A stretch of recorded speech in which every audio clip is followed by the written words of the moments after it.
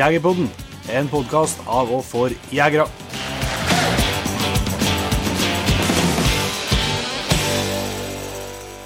Hjertelig velkommen til en helt ny episode av Jegerpodden. Jeg heter Jon Petter Mellingen. Og jeg heter fortsatt Jon Ingevik.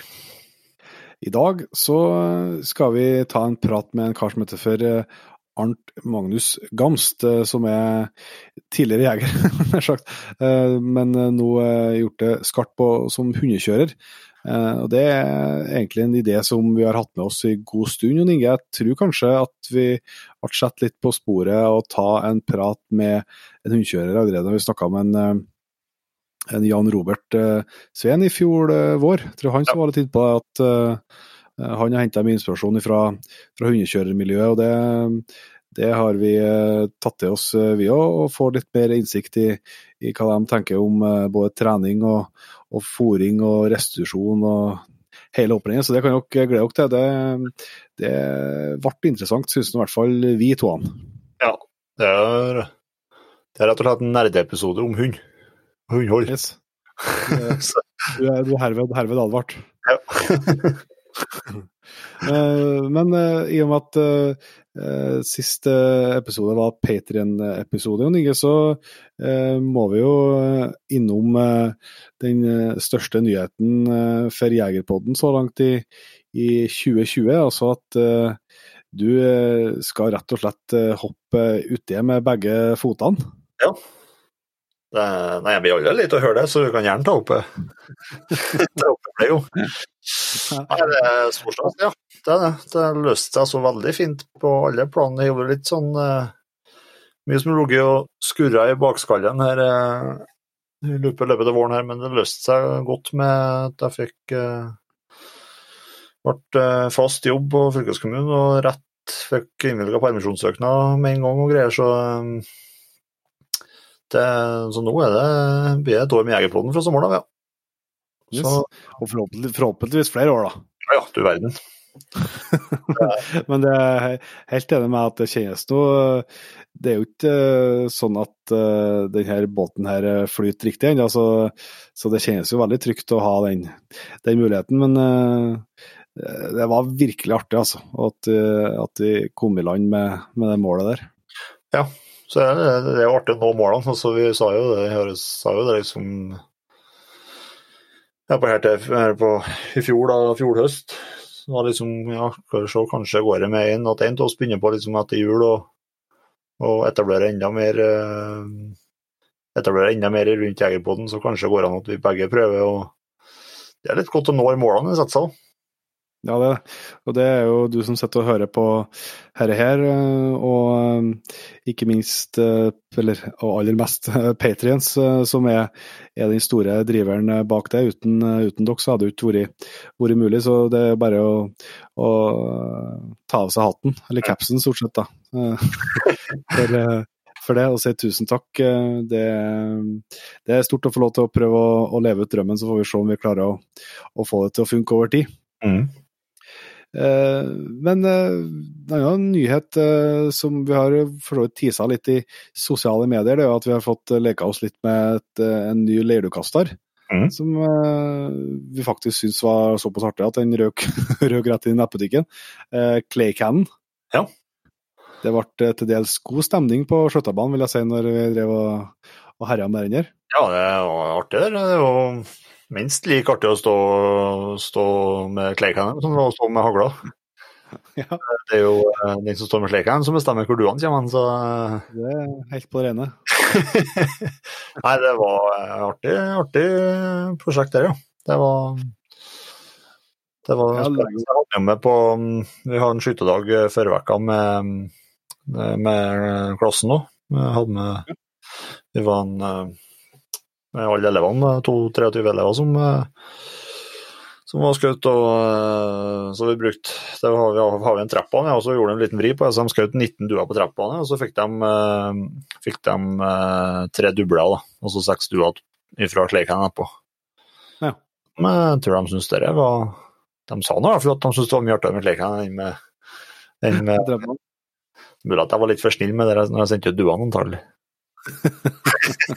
Ja, må være forsiktig med å bygge skjørt litt. Nei, så det kan varmt anbefales å sjekke ut det produktet. Altså, og jeg tenker at det som er genialt med det, og kanskje vurdere å gå opp 2-3 stykker av Splace, bare for du får ikke å bruke den alene. Du må jo være mindre enn 2 stykker. Og det innbyr så definitivt til artige konkurranseformer. Det er helt på det rene, så vi skal nok få se om vi ikke får slette ut det etter hvert. Men ellers er det jo selvsagt ganske rolig på jaktfronten. Det som foregår mest av nå, det er jo det vi har egnet hele episoden, eller store del av episoden her til nettopp hundtrening, men høydepunktet mitt da, du skal jo selvsagt være forsiktig med å fortelle om det nesten, for at det skulle jo ikke ha skjedd, men det skjedde i dag. Ser jo, har kommet forbi det stadiet at jeg kan ha han løs, for å si det sånn, men en dag kanskje fikk han til å stikke av. Ja. Og da sporet han ganske sikker på at han sporet rev, rett og slett, for at han ble bort for meg, og så fikk jeg se han på en økker på andre siden av veien her jeg bor. Og så sprang han dit da. Og når jeg kom dit så var han bort igjen, men da fikk jeg se han litt lenger ned i økra, at han sprang med nesten godt plantet i jorda, så jeg skjønte det var et eller annet spennende som han drev og sporet på. Men heldigvis... Hvor var innkallingen hen da? Det ble forsøkt. Men for lett. Så det ble prøvd. Men heldigvis er jo ikke så lange foter på den kompisen der, så jeg klarte jo å komme meg rundt den og komme framfor den. Og hvis det var betydelig lettere å få tak i når han sporet han ting, for da var bare å stille seg framfor den, så sprang han seg rett i fotene. Det var ikke greit, det ble ikke ingen skade skjedd, men da på turen her så sprang ut en rev til det pysjet her. Ja. I bøkra, så jeg vil tro at det var den som har gått inn der og lå og slappet av og spekulert på hvordan steintullis som kom springende over brattbakkene. Det var tryggest å forlate området, men så det er artig å kjenne på litt jaktfølelse igjen i kroppen. Det er bra. Yes, skal vi rett og slett sette over til en annen pornus, eller? Før vi setter over til Arnt Magnus, jeg klippet bort det. For det var ikke var så mange Patreons, så kan vi ta det før i. Ok. For litt reklame. Da klipper du litt. Gjør det. Men før vi setter over til Arnt Magnus og prate med han, så skal vi passe på å si takk for tilbakemeldingene fra før episoden om gåsjakt, men Andreas, det var en episode som falt i smak til mange, ser ut som, så det var tøft. Det var jo en Patreon-episode, så det er jo ikke alle som har hørt den, selvsagt, men vi må nå passe på å takke en ny vakker bukett med Patreons også, og da tror jeg vi bare starter på toppen på lista her og sier tusen takk faktisk til en Andreas Jørgensen først. Ja, så der.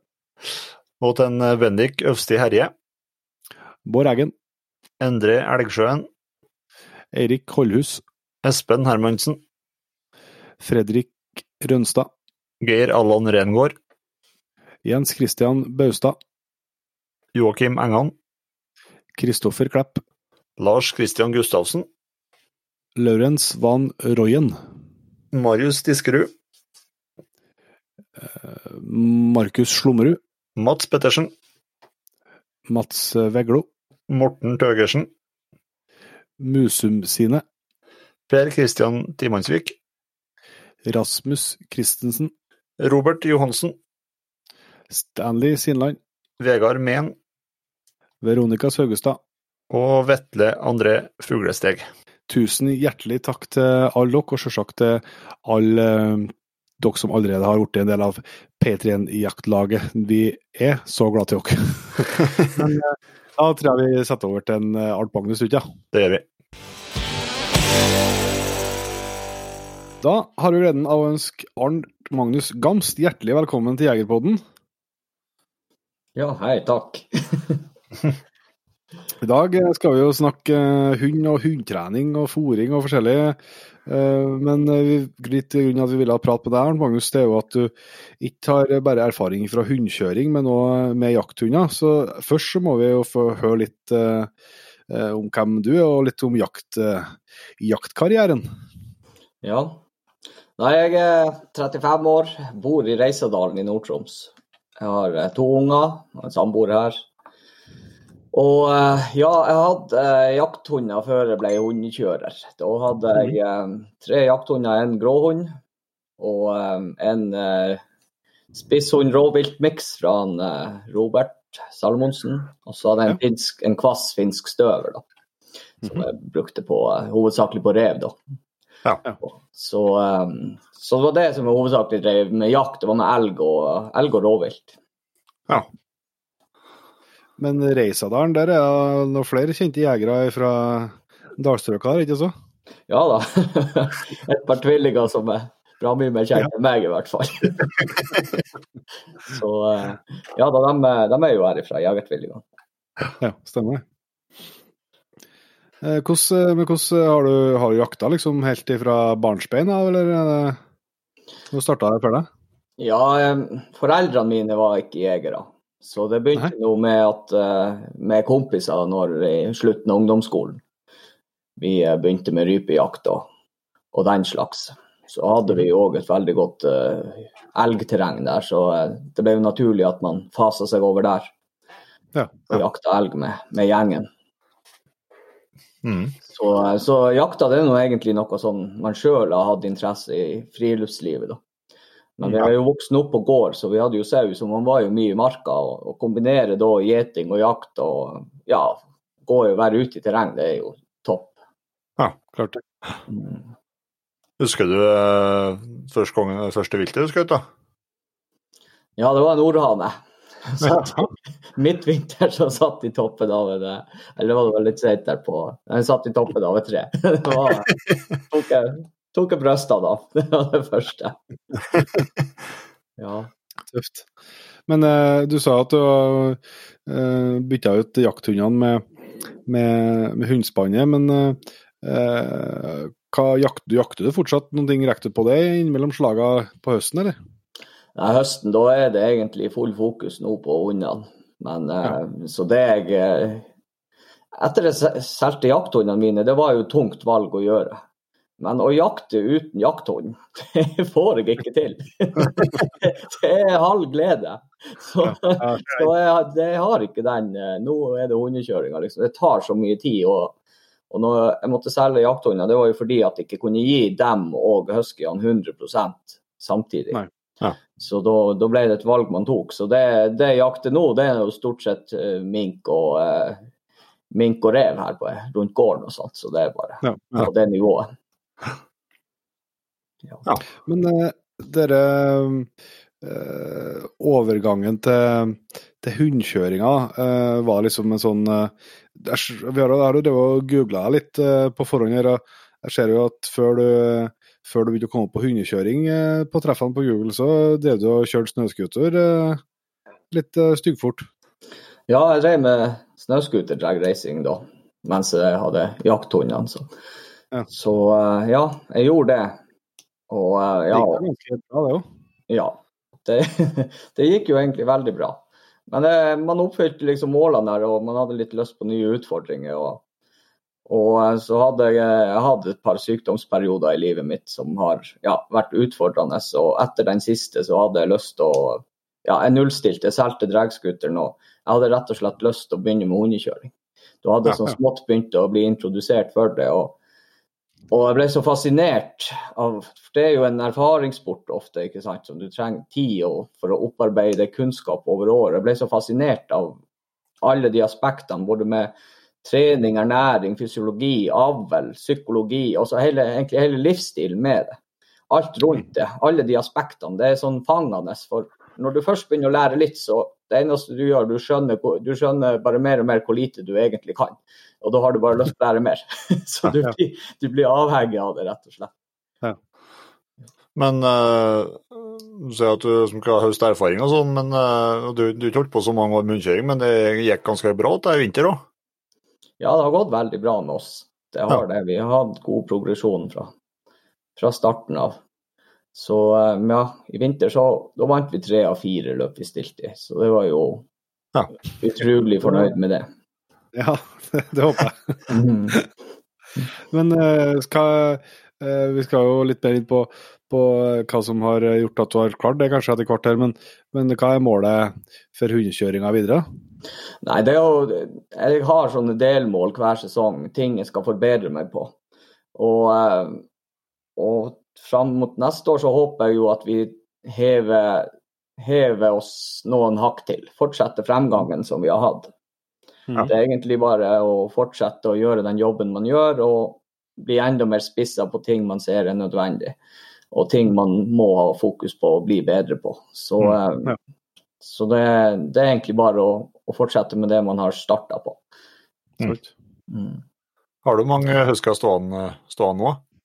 Ja, jeg har med kvalpene, de aller minste der, så har jeg 35 nå. Ja. Så det er noen munner mette å ta vare på. Ja, det er jo litt av det som var i bakgrunnen av Inge, for at vi har liksom lenge hatt den tanken her om å prate med noen fra hundkjøremiljøet, nettopp fordi at for våre del som ivrige jakthundeiere, så er jo du holder på noen år som jakthundeier, da, for å si det sånn, for du har hatt 35 hunder. Ja. Så det er jo liksom noe med den erfaringen du fort får da, på kort tid, tenker jeg, med at det er så du treffer så mange individer. For det er jo helt sikkert, de er jo 35 forskjellige hunder, dem du har. Så du får fort en helt annen bredde i erfaringsgrunnlaget kontra hva vi jakthundeiere gjør da, som kanskje har 1, 2, 3, 4 hunder samtidig. Ja, det er noe, ja, det er veldig mye i det, akkurat det du sier der, for når du har så mange hunder, du trener såpass intens som vi gjør, og er så i materien, så høster du fort en erfaring som jeg gjerne skulle ønske jeg hadde da jeg hadde jakthundene, som jeg kunne ha tatt mye nytte av, både med trening og ernæring og restitusjon spesielt. Og ja, også behandling av skader, ikke sant? For vi opplever små ting som vi kanskje ikke renner rett til veterinæren, men vi heller trenger å gjøre det, fordi vi vet hva vi skal gjøre, eller hvis ikke vi vet, så er det alltid noen andre hundekjørere som vet. For du kommer ut for ganske mye. Og sammen med individene, det er jo, når du har et kull, vi har jo ganske mange, ja, det blir jo ganske mange unghunder du trener opp. Det er jo en luksus i forhold til mange som har en jakthund. Jeg så selv, jeg begynte med, du plukker en gråhund av et kull på 8. Det er jo litt mer bingo. At du får en hund som er bra og som passer deg. Ja. Som eier også, ikke sant? Så det du får et litt annet perspektiv når du har veldig mange hunder, du gjør jo det. Jeg skal bruke argumentet neste kull jeg skal ha, skal jeg si at jeg skal beholde hele kullet for jeg må finne det beste individet. Ja, nei, det har jeg tenkt, hvis jeg skal ha begge jakthunder igjen, så skal jeg avle selv, og jeg skal ha kullet til det, ja, i hvert fall det begynte å jages inn. Men jeg synes jo det som i hvert fall går an å plukke med seg fra starten på praten her, Magnus, det er jo at med et par NM-seere på dragrace på scooter i beltet først, og så etter hvert god suksess og med hundspann og sånn, så det virker så litt som typen som gjør ting 100% når du først har bestemt deg, eller? Ja, det er kanskje en av mine styrker egentlig innenfor idrett. Og det at man gjør 100%, man må gjøre 100%, man må gjøre jobben hver dag, man må gjøre den også de dagene det er kjedelig. Det er da du liksom ofte skiller, spesielt, jeg ser jo innenfor hundekjøring, de dagene du ikke har lyst til å fære ut og trene, det er dårlig vær, det er oppfått, det er et orsk, men du gjør jobben, du gjør det 100%. For jeg har den innstillingen, enten gjør du det, eller så gjør du faen. Da kan du heller gjøre noe annet. Så, for du bruker så mye økonomi og tid på det, så det koster ingenting å gjøre innsatsen. Det koster ikke mer enn det koster fysisk for deg selv, og det mentale selvfølgelig også. Men det er gratis, men det må gjøres. Ja, det er et godt poeng, men hva kan du si, du som har sett noe liksom, både litt jakthundmiljø og litt trekkhundmiljø, hvordan likheter ser du liksom mellom folkene, skal jeg si, hvis du tar dem først og ikke hundene? Nei, det er jo det som det største likhet, og det er jo at det er det som er også fascinerende med hundekjøring som med jakthund, det er for alle.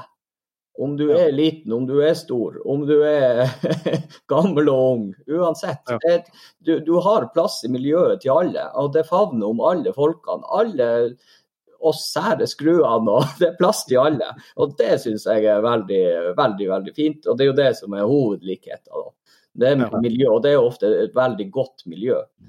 Men det at det rom for alle, og du har forutsetninger på en eller annen måte å lykkes med det, både med jakt og med hundekjøring, uansett hvem du Det sånn man har det i felles i bunn, Ja. Selv om man forskjellig. Ja. Det var noen, vi snakket om tidligere, og snakket om det om jakta, at det sånn fascinerende med jakta, at om det en eller ei som professor og 60 år, eller om det en unggutt eller ungjent på 15 med begge jakter, så har man liksom noe felles og noe å prate om. Ja, man har det, og det er plass i miljøet også til alle typene, selv fra tjukkeste vestkant til lengst inn i dalholdene. Du kan jakte i lag, du kan være i lag, du kan dele interessene, og du kan gjøre ting på forskjellige måter, og samtidig få kjempefine opplevelser. Ja. Det jo det mye det handler om, det jo opplevelsene i våre tid. Det jo ikke rene matauken som før, det jo mye opplevelser. Ja, det klart. Ja. Hvis de begynner, du var jo inn på stikkordene her, både med preging og jobbing med kvalper og unghunder, og trening og oppkjøring til sesong, og restitusjon og fôring, altså vi skal innom mye interessant der, for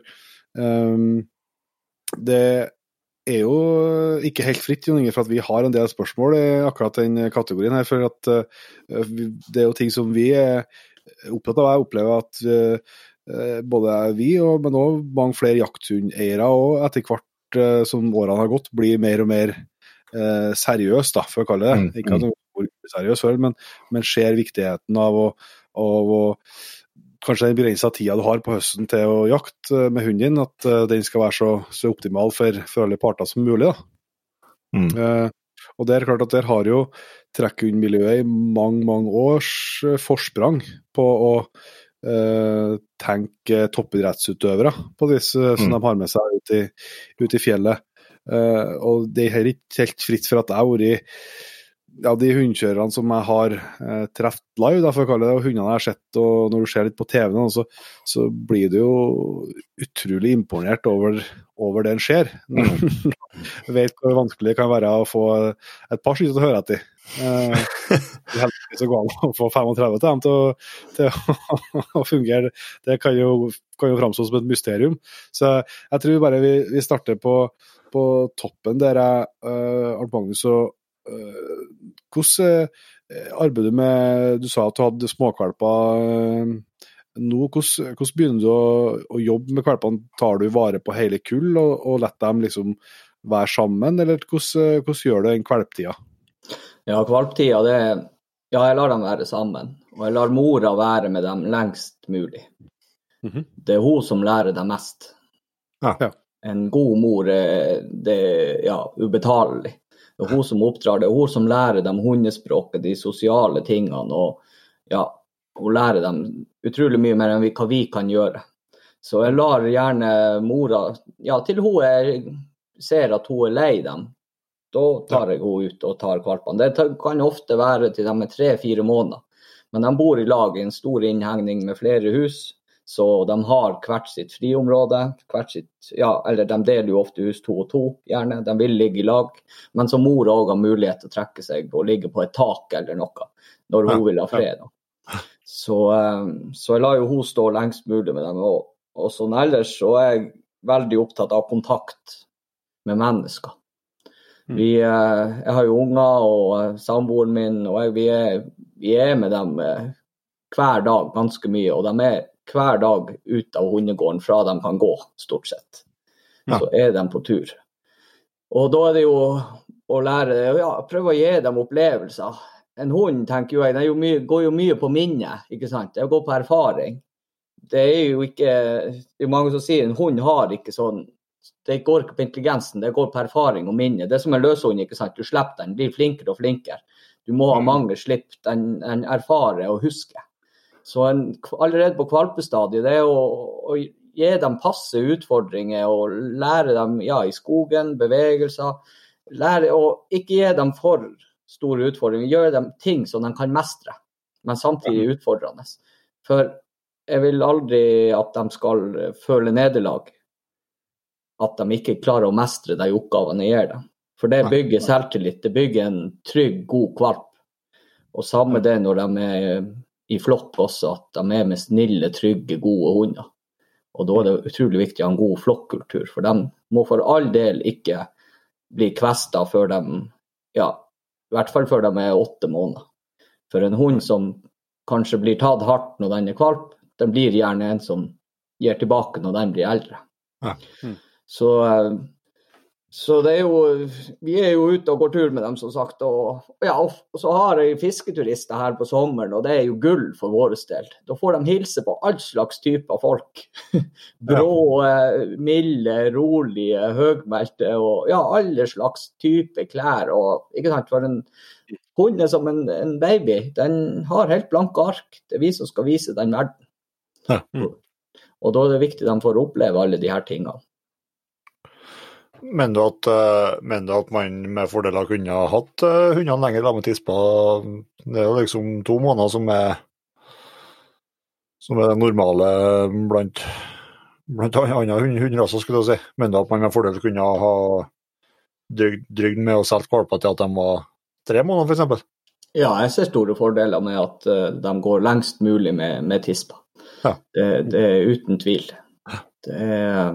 Og det jo selvfølgelig forskjellig individuelt der også. Noen tisper kanskje de litt lettere lei. Og noen igjen mer, noen de knyttes for livet med kvalpene sine. Spesielt tisper med tispekvalper. For det ligger i deres natur. Du vet, ulven, ikke sant, ungguttene, de skal ut av flokken. Det tispen som blir igjen, de blir jaget. Så det ser veldig sånn tydelige bånd mellom mor og datter. Og det har de i hele livet. Det fascinerende å se. Ja, det vil jeg tro. Jeg har jo mor og datter stående i lag hver dag. Det mer, og de i lag 24 timer i døgnet, og får mat i lag og sitter i lag i bilen og alt i opp. Alle røkker opp en gang. Og hvor gjør den, nei? Nei da, det spesielle bånd. Men det som jeg lurer litt på, for at det jo hvordan det med liksom dressur og lydighet på en sånn begrep som man kjenner fra kallet et mer, ikke at du har et unormalt hundehold, men et mer, altså i hvert fall antallmessig et mer normalt hundehold da. Så det mye snakk om hva tenker man liksom typisk i trekkhundmiljøet om den delen liksom, det jo ikke sånn at du kan fære med 35 hunder på kvalpekurs og sånn, så det må jo være litt tilnærming til den delen der av hundeholdet. Ja, nei, jeg legger ikke så mye agility-trening i det, nei. Men det går på jeg bruker jo tid på innkalling, for eksempel kontakt, og der kommer jo allerede fra kvalpestadiet. Kontakt utrolig viktig, og at man en tydelig flokkleder. Og det får du med å ha kontakt, være med hund, og respekt også, men respekt ikke noe du kan ta, det noe du må få.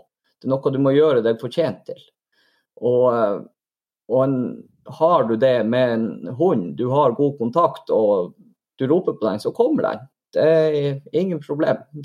Det sånn dagligdags lydighet, det kommer. Og samtidig også når du i trening, du trener jo for så vidt lydighet hele tiden. Det jo små aspekter som man ikke ofte tenker over, men det jo lydighet i alt man gjør. Selv om man ikke har den her, men alle hundene mine, de kan sitte, og de kan komme, og navnet sitt og alt sånt. Så det kommer egentlig av seg selv, mye av det. Med det, gjennom lek og den hverdagen man har med dem, så kommer lydigheten. Har du hørt du har mange timer med dem? Ja, det blir veldig mange timer, og sånn, jeg hører en hund som bjeffer av de 35, så kan man si navnet, og den blir stille. For For de vet veldig godt hvem de er.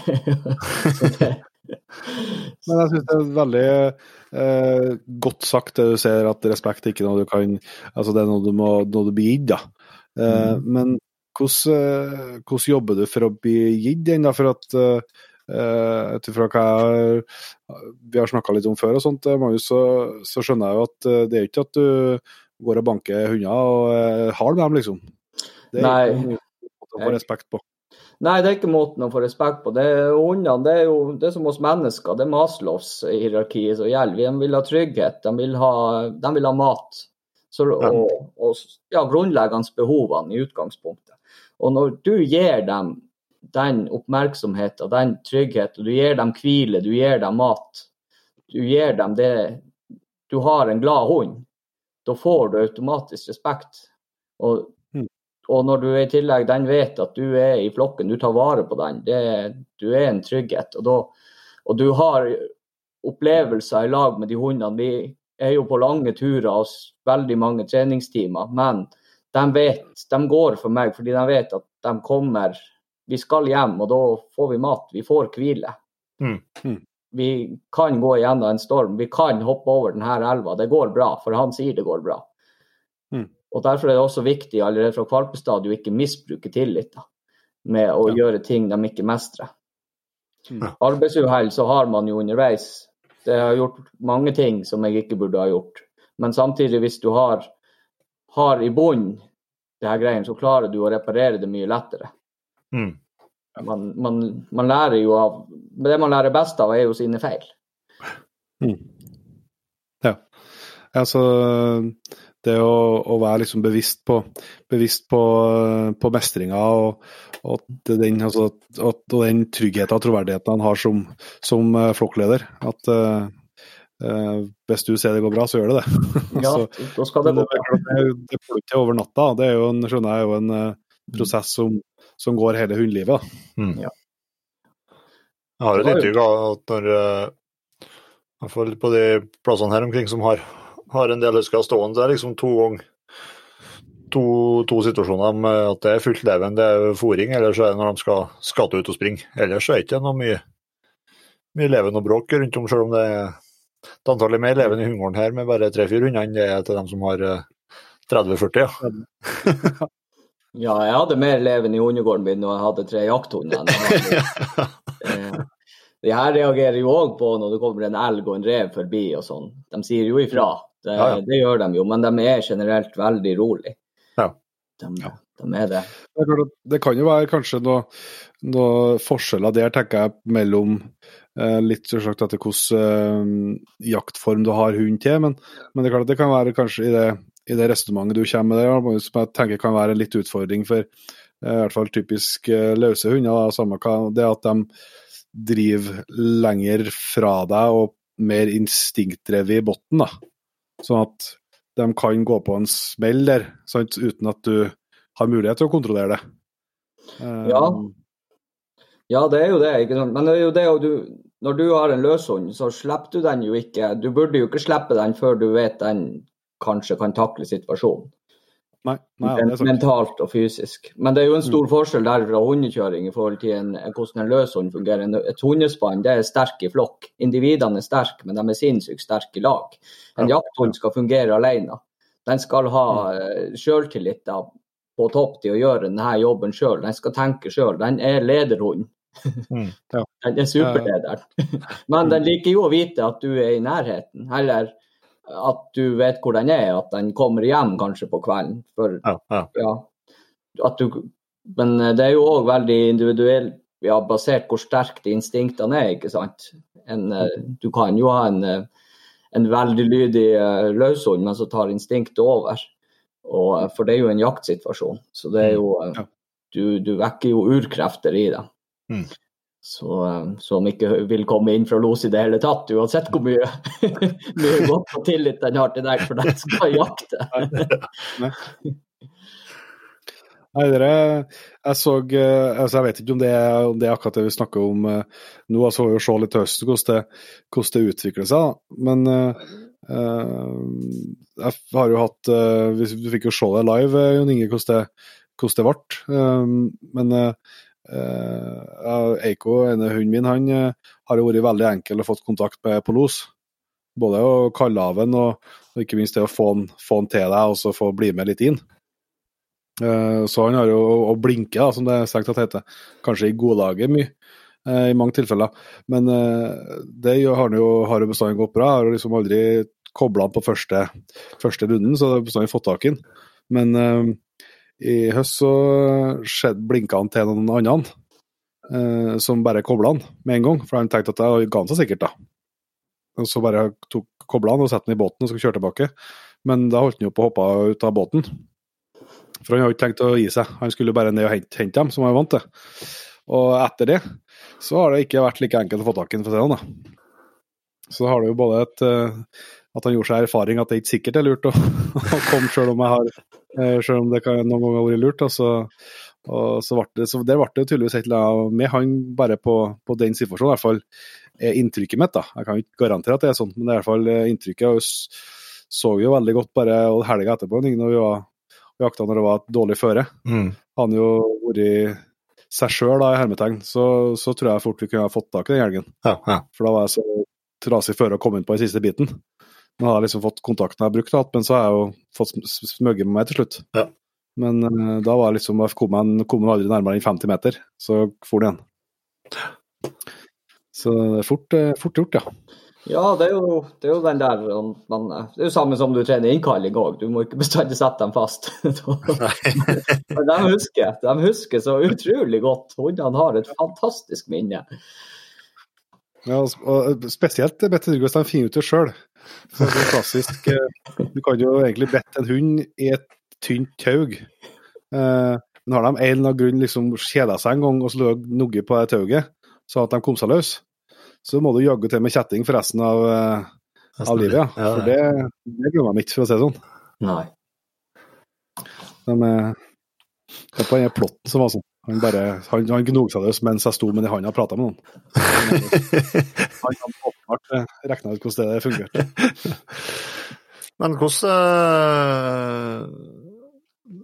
med så mye hunder og så mye hunder som går løs i lag, hvordan er det med slåssing og hunder som ryker opp og sånt da? Ja, det er noe jeg jobber veldig mye med. Da jeg begynte så kjøpte jeg jo en del utselekterte hunder fra andre, og da ikke sant, du får en litt blandet flokkultur, litt på individbasis, eller hvordan de har vært preget fra kvalp og sånt. Så det er noe jeg har brukt mye tid på, for jeg setter veldig pris på at hundene får stimuli selv på de varmeste dagene, at jeg kan ha dem en time løs i den store innhegningen vi har. Ja.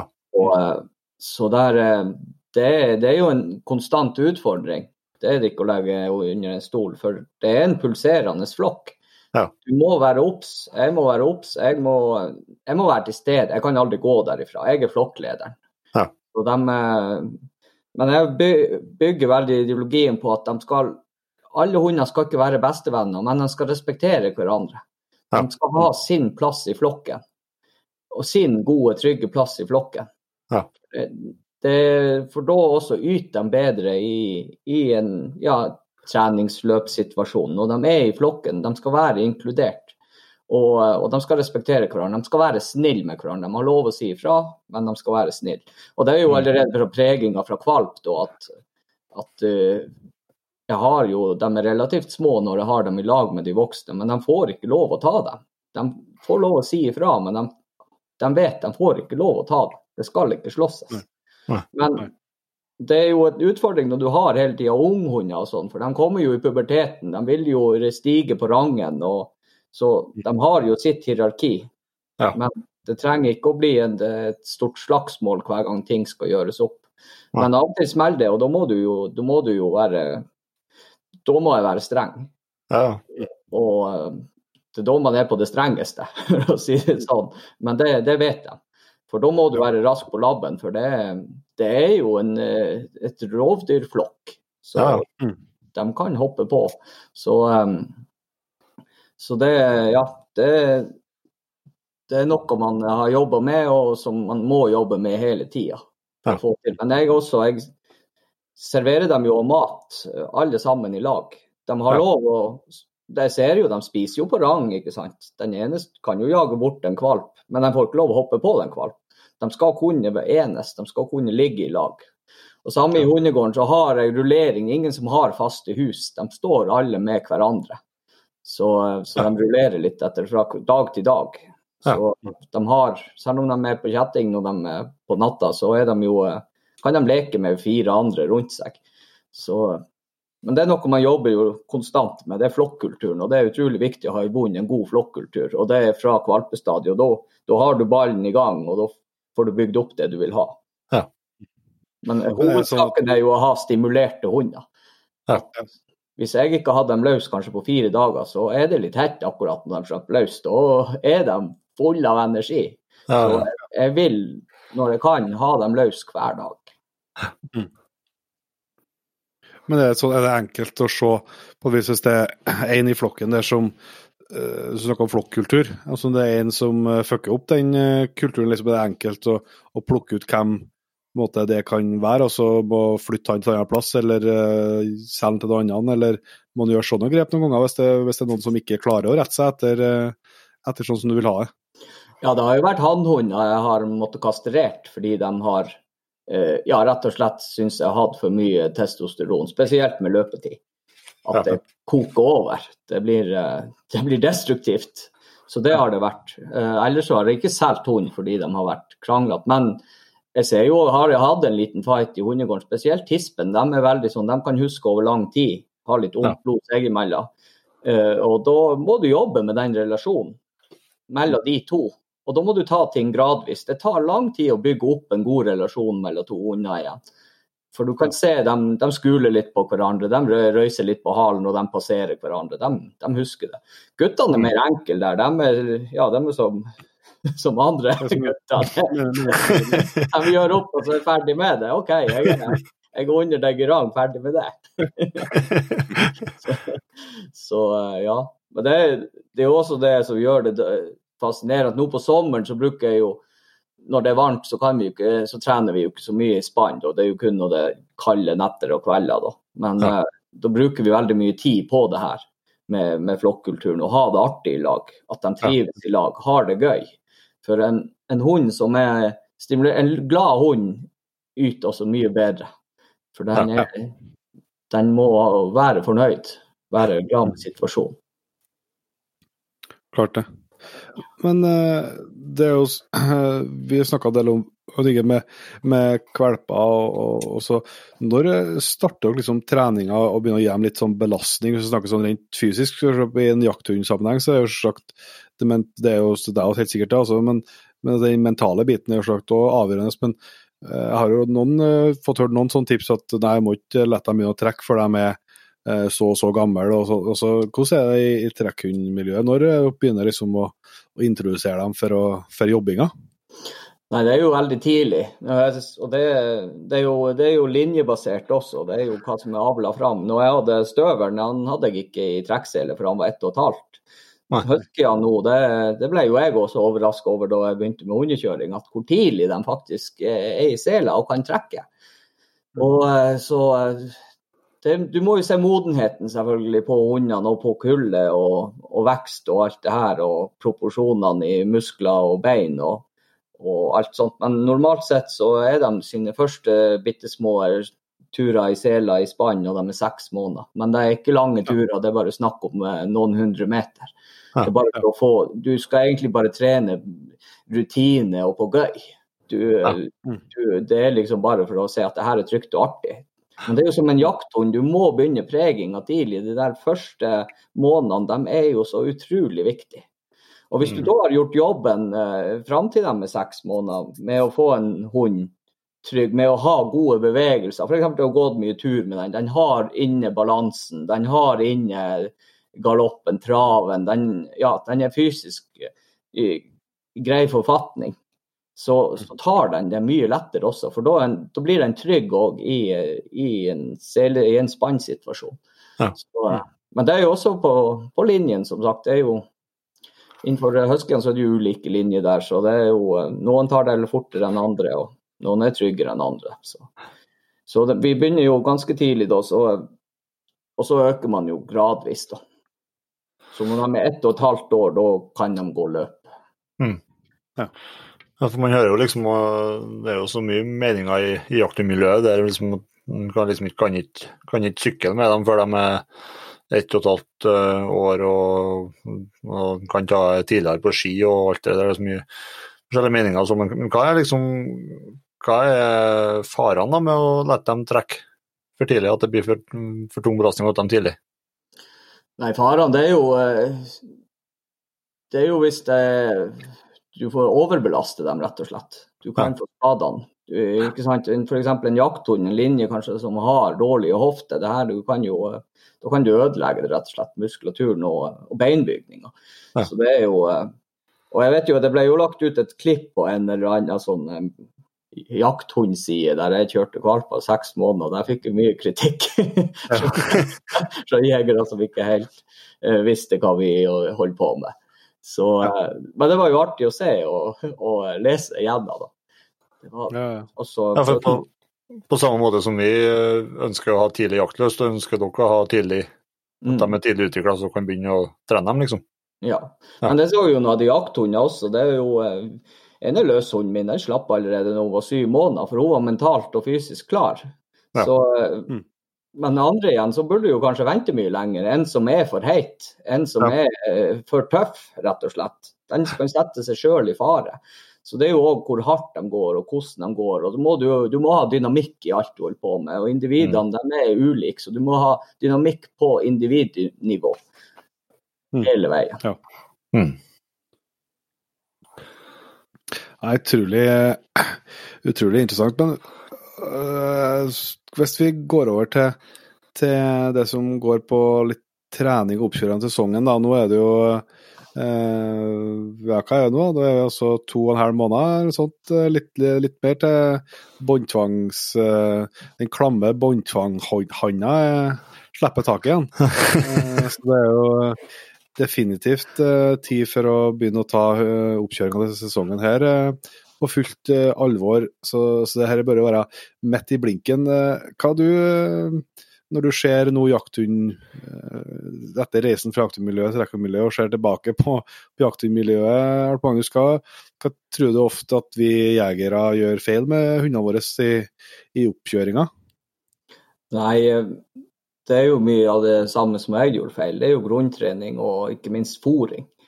Og der også overkompensering av vekt.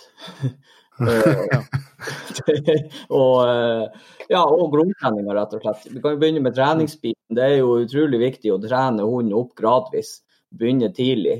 Det er jo sånn sett så har vi det enklere med sledehundene. Vi kan begynne å trene når det blir temperaturer, i fine treningstemperaturer på høsten, og vi kjører løp fra januar og ut. Men på jakthunder så har du sommeren. Du kan ikke drive intens trening når det er for varmt. Ja, og det er jo en utfordring der, så det er jo da å ha belastninger. Så det er jo å holde hunden i gang, og spesielt med vekt. Kondisjon er jo linært med vekt på en hund. Det er jo som oss mennesker når vi regner kondisjon. Mange skal liksom overkompensere og fôre det her opp, fordi de kanskje sliter med en tynn hund under jakta. Men det er også det samme utfordringen, det er faktisk innenfor hundekjøring også. Det er mange som overkompenserer før løp. Det som er ideelt å ha på jakta, det er en fitt hund som spiser. Ikke en overvektig hund som blir sliten og ikke vil spise. Det gir også utrolige belastninger spesielt på håndledd, som vi kaller det, ikke sant? Det og skulderparti, og for å få skader. Så det er veldig viktig at en hund er fitt og har appetitt. Det er ideelt. Ja. Det er en myte at det er gunstig å ha en litt sånn godrund hund, godrund elghund, sånn 24. september. Ja. Jeg må ha litt å gå på, vet du. Det var en myte. Bare mer enn nok at en sånn egere som meg går rundt i jakta starter om ikke hundene skal være. Ja da, vi mennesker, vi har jo sommerkroppen, og vi er jo fittest til slutt av jakta. Det er jo samme med de fleste hundene også. Det er klart at det skal jo noe til å Det skal jo noe til å ha en like bra trenet hund 21. august som 21. desember, det er klart. Men det er klart at du kan ha et så godt utgangspunkt som mulig. Men hva du gjør liksom når du for at konkurransesesongen til deg, når den avsluttes så i mars-april, eller? Ja, konkurransesesongen det avsluttes ofte i april med Pacific Trail, det er det siste løpet. Slutten av mars, så da er konkurransesesongen over. Ja, men hva gjør du da liksom den første tida her, så lett du dem slapp helt av på vis og bare springe litt eller holder du dem i gang litt hele veien? Nei, hundene de vil ikke slappe av. De har det ikke godt når de slapper av. De vil være på tur. De vil gjøre det de elsker. Ja. Og så vi holder i gang helt så lenge vi har snø. Jeg prøver å holde dem i gang lengst mulig. Og det er jo selvfølgelig med koseturer. Vi skal bygge overskudd, vi skal bygge oss opp. Og vi skal gi unghunder sjansen, bygge nye lederhunder, nye kombinasjoner. Og så bruker jo mye tid på det. Og så, samtidig på sommeren når det er for varmt til å trene. Vi hundekjører, vi trener jo normalt sett aldri når det er varmere enn 14 grader. For en hund som da går i belastning, den kan fort få heteslag, og det igjen kan føre til hjertefeil som er kronisk. Og det kan skje da at den rett og slett dør når det blir kaldt igjen, og den anstrenger seg. Så det er ganske alvorlig. Og det er blitt veldig bevisst på at jeg begynte med hundekjøring og ble obs på det. At jeg trener ikke når det er varmt. Da prøver jeg heller å gjøre det på natta, eller finne alternativer. Så off-season, da er det jo, de får være mye løs. Og da får de springe i sitt tempo, leke, kose, helst svømme litt, være i vann, finne på alt mulig rart. Det er egentlig bare å være kreativ og, for å ha det gøy, stimuli. Ja, det er glimrende med svømmetrening, i hvert fall når det er varmt. Ja, de liker de fleste å være. Ja. Så det er en sånn magisk grense, så er det på 14, så den bør helst være på nedsida av 14 grader før den gir dem så mye belastning. Ja, det er, for ikke sant, de er i sela, de har ganske hård belastning, og noen hunder går jo selvfølgelig hardere enn andre i sela, så det er noen du må være ekstra obs på. Ja. Men jeg har sånn grense her jeg bor, med den luftfuktigheten vi har, så er det ofte 14 grader. Og er det regnvær, så burde det helst være enda kaldere, for da er det så høy luftfuktighet. For de puster jo ut, de regulerer jo temperaturen ut munnen og ut potene, og hvis du da i tillegg springer på varm sand og sånt, og luftfuktigheten er høy, så er det ikke bra. Nei. Jeg får noen flere sånne hundekjørspørsmål som jeg bare må ta. Jeg skulle tatt dem i førre sekvens, men jeg kom på det ene som jeg har lurt på i mange år, men så har jeg tørt å spørre om, det er du kan jo ledere liksom i spannet. Er lederne i spannet og sjefen i flokken? Nei, likhetstegn mellom det? Han som er hovedlederen min beste leder i spannet, han er en spesiell kar. Han ville helst være litt for seg selv i flokk, han liker å ligge i huset når de andre springer løs, han er en liten outsider.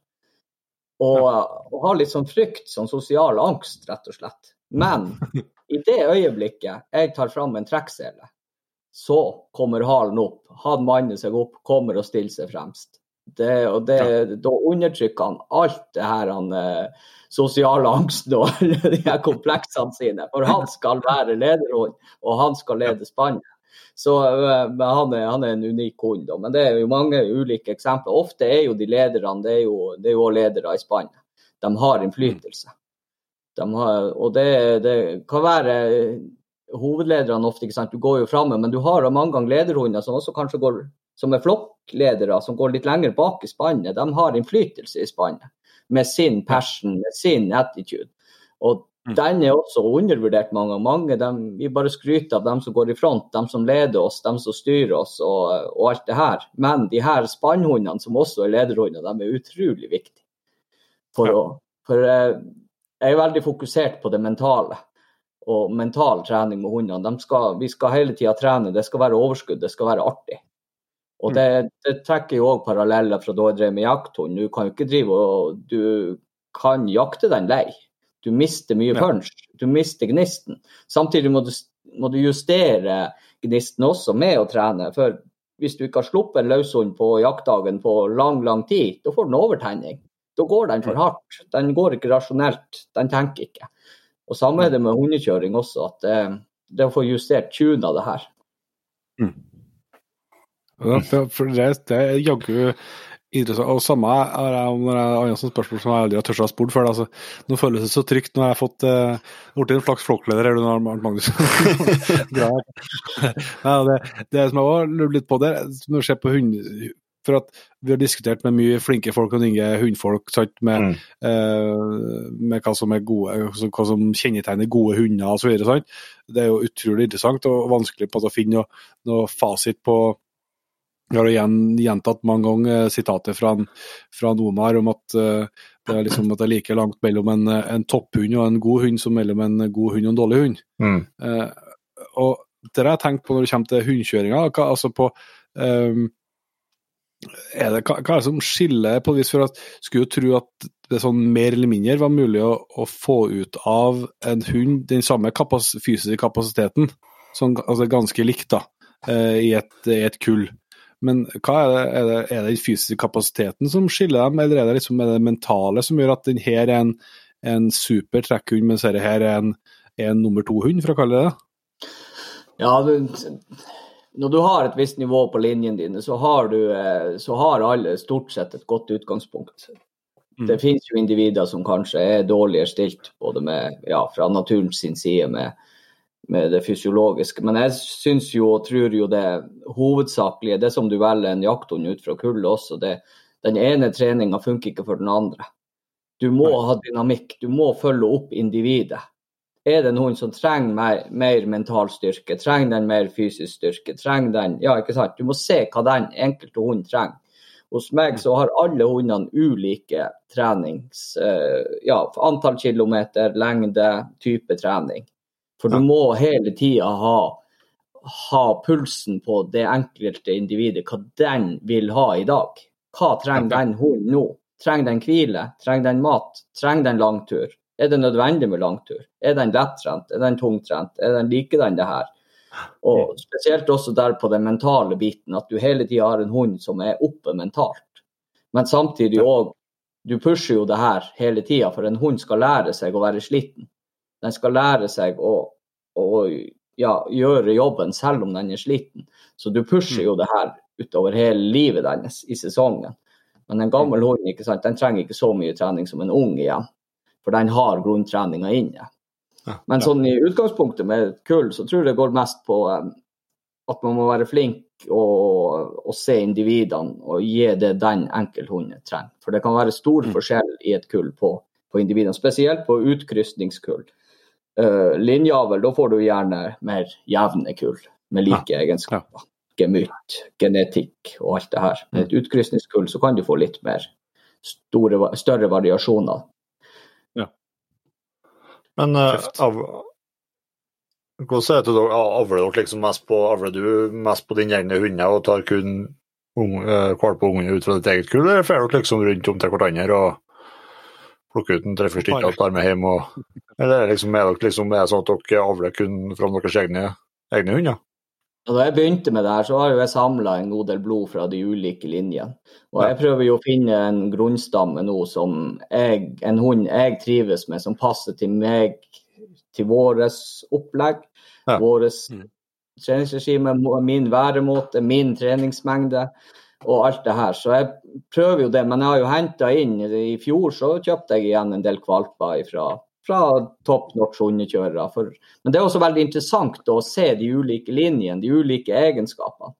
Ja. Og jeg synes det er jo mange fordeler med å jobbe med et monogent spann. Det er veldig enkelt, fordi du trenger ikke å ta så mye individuelle hensyn. Men jeg synes jo det er utrolig interessant å jobbe med et spann som ikke er så homogent, fordi at du kan også da, du har ulike egenskaper, du ser de forskjellige linjene, og jeg synes jo også at jeg får et spann som kanskje har mer utfyllende egenskaper. der noen god til det, og noen ekstrem på det, og så utfyller de det. For i hundekjøring, ikke sant, det blir jo ikke som en jakthund, der jo flokken som sterk, det den som sterk. Individet jo sterk i seg selv, men flokken djevelsk sterk. Ja. Og da gjelder det at de utfyller hverandre, at de et team. Ja. Så, ja.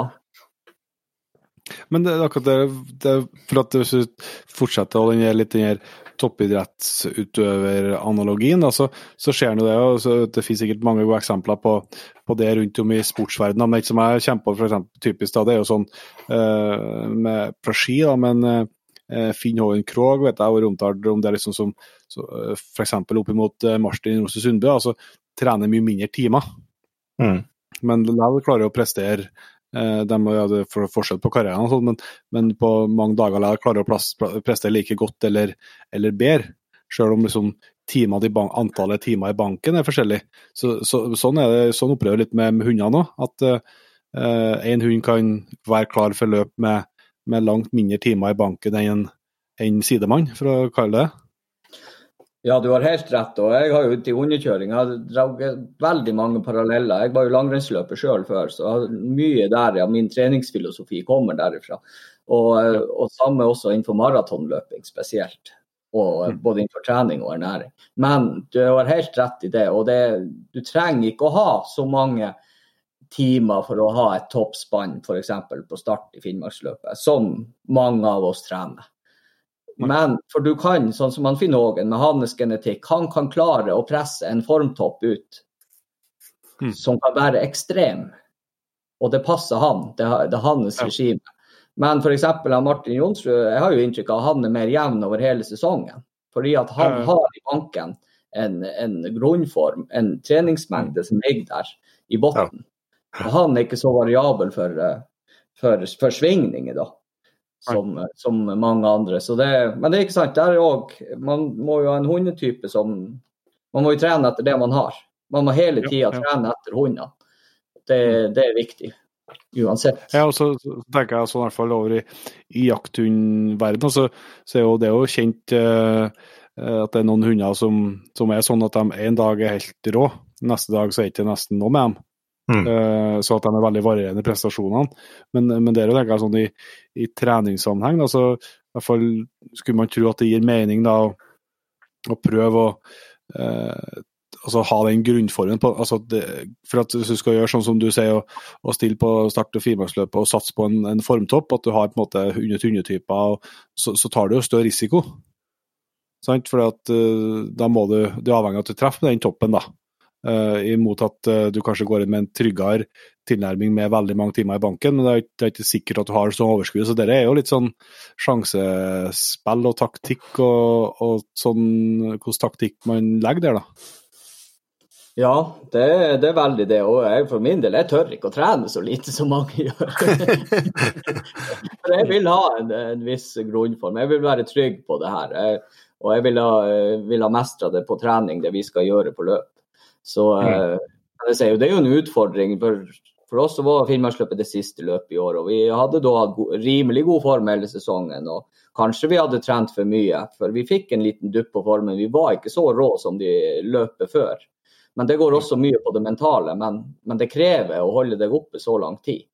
Ja, så det jo, men det så mye som spiller inn, ikke sant? Det jo med forhold og alle aspektene rundt hvordan du har trent og hva du har trent. Det ingen fasit på det, så det vanskelig og ja, med erfaring så blir man sikkert flinkere til det og tolke det her greier. Ja. Og så må man bare prioritere. Ja. Hvis du går litt tilbake på treningsregimet igjen, hvordan legger du opp liksom når du starter sesongoppkjøringa, det gjør det litt lenger ut på høsten enn typiske jakthundeiere gjør det, men hvordan starter du veldig forsiktig, eller hvordan legger du opp her?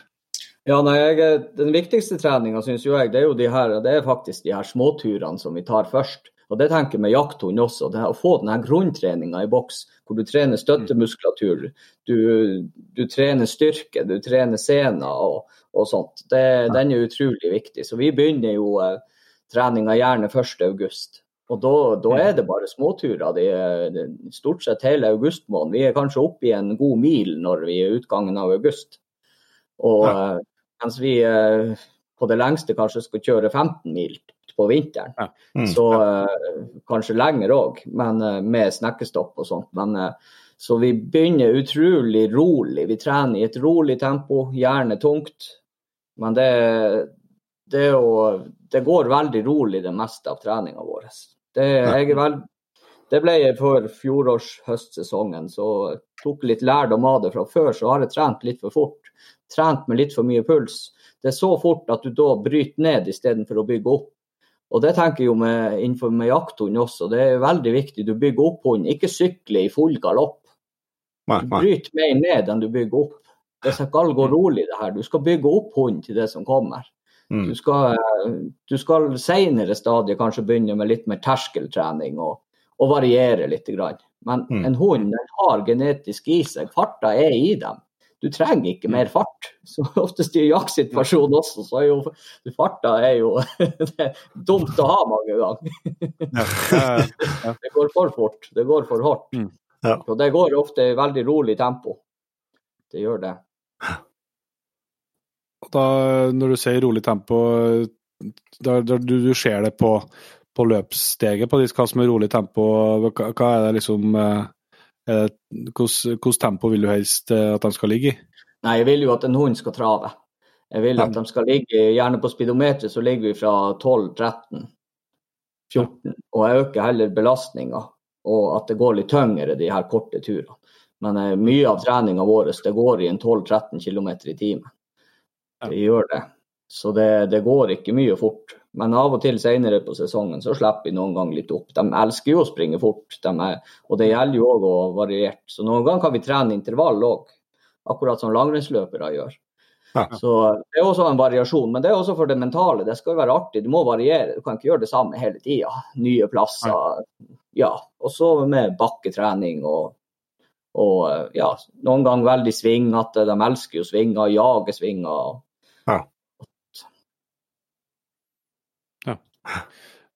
Men bruker du firehjuling når du trener med dem på sommeren, eller? Når det ikke snø, skulle du si? Ja, hovedsakelig, og det jo på grunn av sikkerhet, for jeg trener ofte store spann på rundt 20 hunder, for å slippe å kjøre så mange turer, eller så har jeg A-spannet mitt ute. Men vi har vogn også, så ungene mine, de bruker jo å kjøre en del vogn med 6 og 8. Så av og til så tar vi en vogntur også, og det for å få variasjon. Men det jo mye framfor ATV, med motoren av da. Så bare de trekker det, Ja, det bare tyngde. Du bremser? Ja, jeg har den veldig sjelden må jeg ha motoren I gang, eller har den I gang. Den får trekke. Hva tror du det jo en annen diskusjon. Hva tror du likest for de hunderne som har 2-3 artinger som eventuelt kan springe med dem, eller kan sykle? Tror du det en fordel der for dem å sykle framfor å ha dem på siden av ATV-en, eller bør de helst ligge framom? Ja, det går jo på individ, ikke sant? Noen linjer, for eksempel, har du en jevnt som trekker, så det jo helt topp at den har styrketrening I sela og trekker. Og så da vil jo da vil man jo helst ta dem framfor, for det jo en kjempefordel hvis man har det. Og den grå hunden jeg hadde, de jo så programmert at her skal det spares krefter, så det var vanskelig å trekke. Så da hadde den jo I springer og på sykkel. Men da det jo litt uheldig å ha en støver framfor, og det kommer et kryssende revespor, for da går det fort I skogs. Det var jo noen uheldige episoder med det da. Men jeg synes jo veldig greit med en sykkel da, for eller få dem da på siden av grusen I spring I gresset I stedet. Asfalt jo død. Det må man aldri finne på hundene å springe på. Så jeg likte jo sykkel, men det finnes jo mange alternativer. Det finnes jo mange små vogner som flere leverandører selv, som du kan trene 2, 3 og 4 hunder med. Så, men du avhengig av motor, så det jo fint med en ATV kanskje med uteligger på siden. Jan Petter har jo kjempeerfaring med kickbike. Kickbike det artig, så. Jeg får nå trene litt selv da. Helt fritt for det, men det har jeg ikke gjort noen ting, Magnus, men vi har nå snakket litt om det, Inge, og det med å bruke belastning, altså ekstra belastning, sånn type ha en kjetting etter dem, eller så jeg får dra litt når ut, og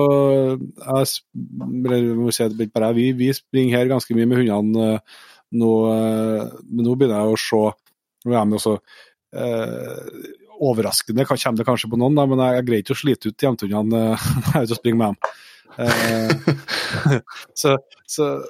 Men så har jeg tenkt bare hva med å de drar jo til det ganske greit, synes jeg, men det med å ha noe hengende etter dem, så de må trekke med seg hele tiden.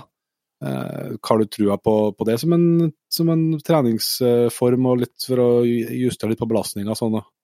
Ja, det har jeg ståltro på. Det er gull hvis en hund kan trekke noe, så du får hårdere belastning. Jeg trener veldig tungt med mine trekkhunder i forhold til veldig mange hundekjørere. Det er nok mange som rister litt på hodet når vi kommer med slede på vinteren med slepende med dekk etter. For vi trekker mye dekk. Vi gjør det, for jeg vil ha farta nede, jeg liker det, og jeg vil at de skal gå rolig, de skal være vant til å gå tungt. Men de skal samtidig ha en puls før langkjøring. Du må ha fokus på pulsen også, at de ikke bryter seg ned. Men i grunntreningsfasen, spesielt med jakthunder, og så få bygd muskulatur og styrke sener og sånt, så er det jo helt gull hvis du kan øke belastningen på det. Det er jo helt topp. Nei, det var litt sånn oppfatning av at for at det er ikke noe å arrestere meg nå, men at liksom når du trener med tung belastning, altså hvis du konstant trekker med kjetting eller dekk bakom hunden eller sånt, at du bygger veldig mye muskler på et vis, og jeg vil jo veldig gjerne ha en lett hund. Ja, det har du helt rett i. Man må for all del ikke overdrive, og ikke ha for mye vekt, for bygger du for mye muskler, så det er jo ikke en sumobryter springer ikke maraton. Nei, jeg vil jo heller ha en Usain Bolt enn jeg vil ha en bodybuilder. Ja, nei da, så det har du helt rett i. Man må variere der, men spesielt i grunntreninga så er det jo lurt. Men hun må ikke være for mye muskelsatt heller. Nei. Det må være en balanse der. For ellers så blir det fort skadet. Hvis du har det for kort muskulatur, og du skal som en løshund, ikke sant, som er ute kanskje 4-5 bak seg 4-5 mil i ulendt terreng i løpet av en dag. Du må ha skikkelig god støttemuskulatur, men det nytter ikke da hvis de har korte muskulaturer og får seg strekk. Det må være som en terrengløper. Du må være trent for det du skal gjøre. Du må være forberedt på det du skal gjøre. Som jeg tenker også for løp, så skal jo det vi skal fære på, det skal vi være klar for, det skal vi være trent for, det skal være lett. Det skal være enkelt, det skal være godt overkommelig. Og samme tenker jo også hvis man har en jakthund, det skal være greit den dagen, hun skal være i fin form når den kommer inn, helst. Og så må man jo også være kjempeflink til å la hundene hvile. Jeg hadde en elghund, ikke sant, og det ble overbelastning rett og slett, fordi at jeg også hadde den jaktiveren at jeg ga ikke hunden nok hviledager når den trengte det. Man må se når hunden trenger det. Hunden jager, men den blir sliten, den blir svekket. Du ser det på søket, du ser det på teften, og den blir ikke minst, så blir den litt sånn sliten mentalt. Og det mentale er veldig, veldig viktig. Ja. Men da skal jeg gå rykke ut kjetting i kjettinga nå. Det er vel stengt på kjettingbutikker nå sikkert, men får ta i morgen. Men hvis vi tenker litt på utstyret til hundetreninga her da, Magnus, hvis vi tar det kjetting-eksempelet først, er det bare å bruke en vanlig trekksele da, og så et tau eller noe fra den og ned til kjettingen? Jeg ville jo gjerne ha brukt en sånn pinnesele, som det heter. Da har du en pinne bak ræva på hunden, så for har du en vanlig trekksele, så presser du ned ræva på hunden. For ikke sant, belastningen blir ofte, du har et kort tau til det du henger etter. Og da får du en ekstra slitasje på så derfor vil jeg gjerne da ha brukt en pinnesele. og så et passelig langt tau da. Men ikke overdrive med vekta, det må ikke ha for mye, det bare så det litt ekstra belastning. Så, og du mye i skogen, så det sikkert bedre med kjetting enn det med dekk, for det huker seg jo. Jeg så på meg, men hva du tror da på en hund på 20 kilo for å se et sånt snittall, hva du tenker grei vekt å starte med? Nei, jeg må begynne helt pent. Jeg ville bare ha begynt med kilo, bare for å prøve det. Så må man bare se belastning og se på hunden, hvordan det her Du må bare lese hunden, men ikke overdrive. For du skal jo bygge en sånn hund som, det greit du skal bygge muskulatur, men du skal jo, den skal ikke bygge for mye muskulatur heller. Nei. Er det noe annet? Vi snakket mye om, og vi snakket om trekkhunder altså med potesokker. Jeg har jo aldri brukt det annet enn når det forholdene, altså at det typisk skare og sånt. Så jeg har aldri brukt det, men dere bruker det mer konsekvent, eller? Ja, det jo mye for forebygging, ikke så for at det så nødvendig. Men får en hund en potesprikk, så det mye behandling, ikke sant? Det tar tid for det her gror, og hunden går ikke optimalt, så det jo mye forebygging, vi bruker mye potesokker. For vi vil jo unngå skader, og spesielt på barmarkstrening også, og det her jo kommet noen nye produkter som dyrefôr har med gummierte potesokker. Og da får du trent når det barfrost, uten at du, når det de jo glatt på is da, men når det barfrost så de jo gull. For du får trent de dagene også, uten at det spruter blod av potene. Så, og de har jo også dyrefôr, universalsokkene jo mye mer slitesterke enn som tidligere, så var det bare snøsokker stort sett på markedet og harde Cordura-stoff.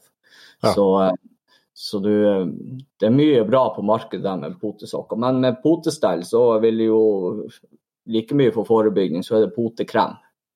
Og der bruker vi noe som heter vinterpad mye, som har sink i seg. Så det kan du bruke som forebygging med tørre poter, og spesielt når du har potesprikker, så gror det mye fortere. Så det finnes mye bra på markedet, men da jeg hadde jakthund, så var jeg veldig bevisst på å ha minst mulig jåleri på de her hundene, for du slipper en hund kanskje tidlig på dagen, og så døpper den i elva, og så det frost, og så fryser det her greiene, og da kan det jo bli tragedie. Spesielt en måned fyller jo hundene med dekken og sokker og alt mulig greier, så kan huke seg i skog og mark. Det nok med hundepeileren, nok risiko. Og de potesokkene, de holder som oftest ikke lenge på, spesielt en løshund. Det fær fort av. Det slites folk. Og da, de kan fylles med is og med stein, men med treningsfasen så det jo bra. Og hvis du har en annen jakthund som du ser ofte, kanskje for eksempel type fuglehund, så det jo gull med potesokker. Da har du jo kontroll, og du ser jo, og du får bytte. Men på når det gjelder seler, så hvis man trener med hund i springer, bør man så at man konsekvent skal bruke trekkseler som der du kobler hunden på helt bak på krysset, eller det en fordel å bruke mer sånn brøstseler på dem når du har dem i springer, eller? Nei, i springer så bør du ha kortseler helst. For en hund skal trekke jo ikke i springeren sånn. Så da det best med kortseler, så den får belastninger over der. Det jo mange som gjør det med langseler, og det ingen hensikt. Det mye bedre, du har kontroll på hunden, og hunden har det bedre i svingene. Også når den har kortseler på. Så når du har hund framfor deg, så burde du ha en tradisjonell gnome-sele, som vi kaller det, en lengre sele. Og så med seler så det veldig mye synding med at folk bruker for store seler, og da får du feil belastning. Det skal kun gå når du trer seler over hodet på en hund, skal du ha 2-3 fingre imellom. Den skal sitte tight, og trekkpunktet må være riktig på ryggen, for ellers så får du belastningsskader på hund, spesielt på skulderpartiet fremme. Så det veldig viktig at en sele passer. Og en sele kan passe godt før røyteperioden, og så må du ha en mindre sele når den har røyta ferdig. Så det kan være lurt å ha et par. Men hvor skal trekkpunktet ligge? Går det å enkelt forklare det?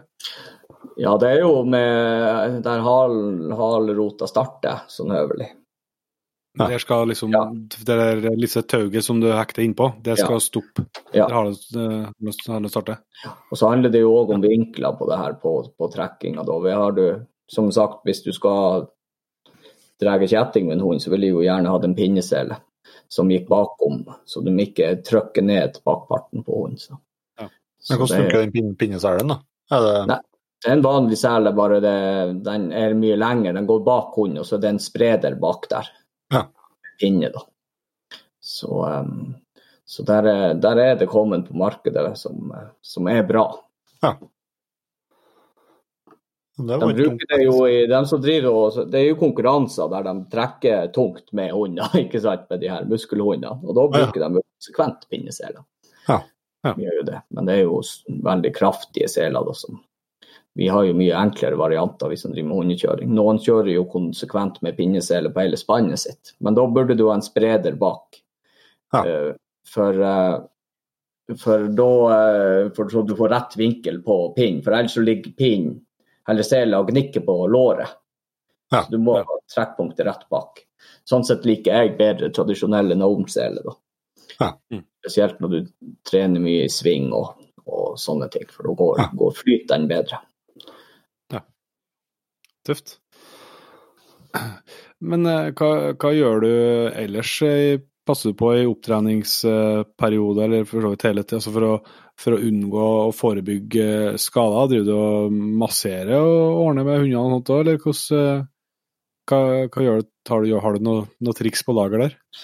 Ja, det jo jeg veldig bevisst på oppvarming. Hundene må få oppvarming. Her får de springe fritt for å koble dem til belastning. De får springe og leke, de får drikke vann, være godt hydrert.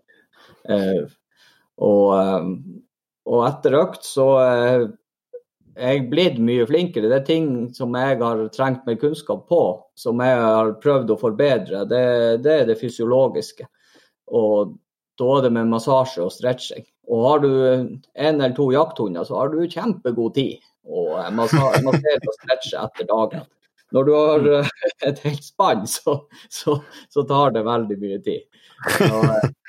Men det helt enkel stretching og massasje, og sånt, det kan man søke på YouTube og lære seg. Og en hund, den sier ifra hvis du gjør feil. Du må bare lære å lese hund. Og du lærer også så mye av det når du lar fingrene gå over på hund, så lærer du å kjenne muskulaturen. Du kjenner hvis det muskelknuter. Og du vet hunden din hvordan den normalt stretcher, og da tar du signaler mange ganger på at kanskje her det noe på gang, nå må vi gjøre tiltak. Så massasje og stretching utrolig viktig. Det det. Da det, du kan sjekke noe YouTube, men det rett og slett som bare å gnu rundt på musklene og kjenne og dra litt i fotene og litt opp og ned og sånn. Ikke bare hardt, skjønner jeg, men altså. Ja, det jo stretche. Du stretcher jo skulderpartiet, nakke, så det å sjekke litt så det ikke låser seg, og bakpart også. Så det finnes mange gode sånne introduksjoner der. Da jeg begynte med hundekjøring, så brukte jeg mye penger på behandlere da, som kunne det her. Men jeg var med selv, og sånn sett så lærte jeg veldig mye bare med å være med de behandlerne og spørre. Og så må man bare begynne å ta på hundene sine, for det da man lærer av. Man lærer å kjenne hunden sin, man må bare ta på dem. Og stretche dem. Det utrolig viktig. Jeg tenker sånn, det stretcher aldri mine jakthunder, men det hadde vært gull å gjort før de tar og sover og får restitusjon sin. Og gå over hunden på helt enkelt. Hunden har fanget opp ting, og der også enkle forebygninger. Håndleddet litt ømt, så fanger du det opp. Da kan du legge håndleddsvarmer på hunden, så den ikke ligger med bøyde håndledd over natta. Sånn sett så kan du ha en jakthund i dagen etter. Får den håndleddskade, så må den kanskje stå en uke, kanskje lenger, 9 dager. Så det avhengig av hvor fort det restitueres, for det jo en senebetennelse, rett og slett. Og klarer du å fange det her opp, vet du, og der det også enkle massasjegrep, så at du masserer mot hjertet og sånne ting, og du kan ha varmekrem på og forskjellig. Så det sånn enkel skadeforebygging. Men gjør du det noen timer etter, og da har du kommet hjem, da, skal du si? Nei, jeg gjør det med en gang. Mens hunden var, jeg bruker å gjøre det mens jeg tar av sela, så tar jeg og går over hundene. Og jeg vet jo hvem som kanskje har ekstra behov, som har litt kortere muskulatur, som har litt oftere såre muskler enn andre. Noen er jo superatleter som er veldig mjuke og tøyelige, mens andre igjen, de krever jevnlig vedlikehold. Og det er også linjebasert, og der tror jeg jo også innenfor jakthund er veldig individbasert og rasebasert også, hvordan behov de har. Noen er mye vedlikeholdsfri, mens andre krever mer. Der er jo, selv om jeg og Jon Inge er litt av samme linjene, så er det veldig stor forskjell på hvor stretchy vi er. Ja. Der er en Arnt Magnus er bare som en superatlet. Samme linje, men vi er veldig forskjellige. det kan bli feil for samme linje. Forhåpentligvis noen i samme linje. Ja, det virker sånn da kanskje.